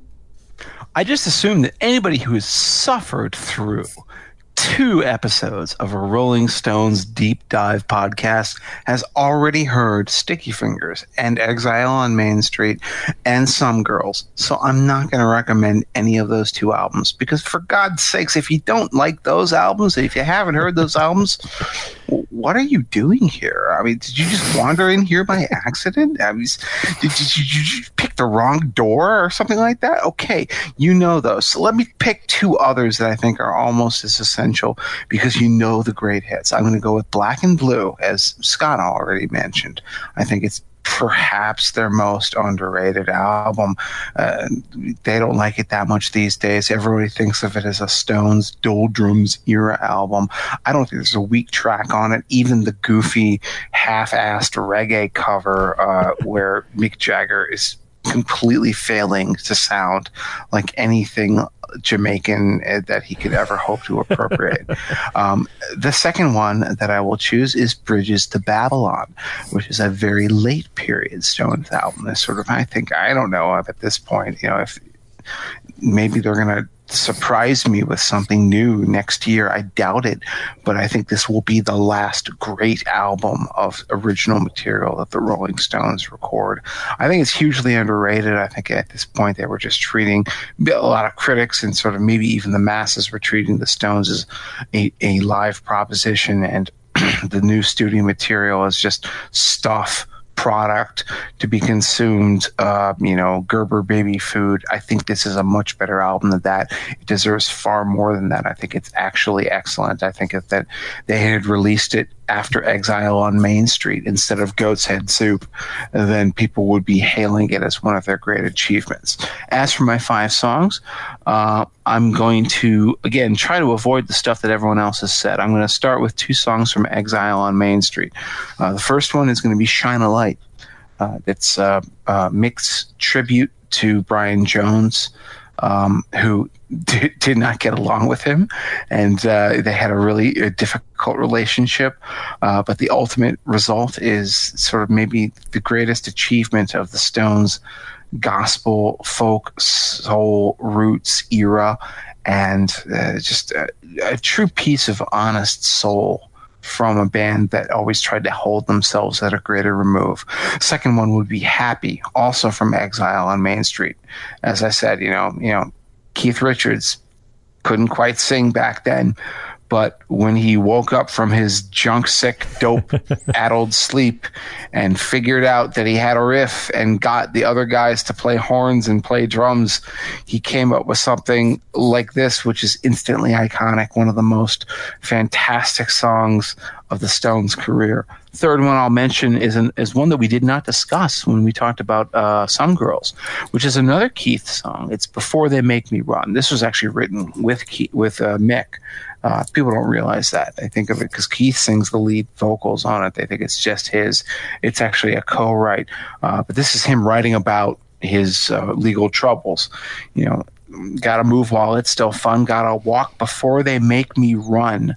And it's just a fantastic nagging lyric that comes back and back and back again on that chorus. And it's it sort of, to me, represents the triumph of Some Girls, which is a triumph of a band over its own worst instincts and its own sort of learned bad habits. They had to relearn how to get along with one another again and how to collaborate again. Fourth song is Saint of Me, a song from Bridges to Babylon. Just as I already talked about, very witty, literate lyric, very beautiful production, great rocking group, proving that these guys may have been 60. Boy, now they're 70 now. I guess in the 90s they were only in their mid 50s. They were practically dewy, young men at that point. But I love Saint of Me. And then the one I want to conclude with is, I already said on our last episode that You Can't Always Get What You Want is probably the greatest Rolling Stones song ever.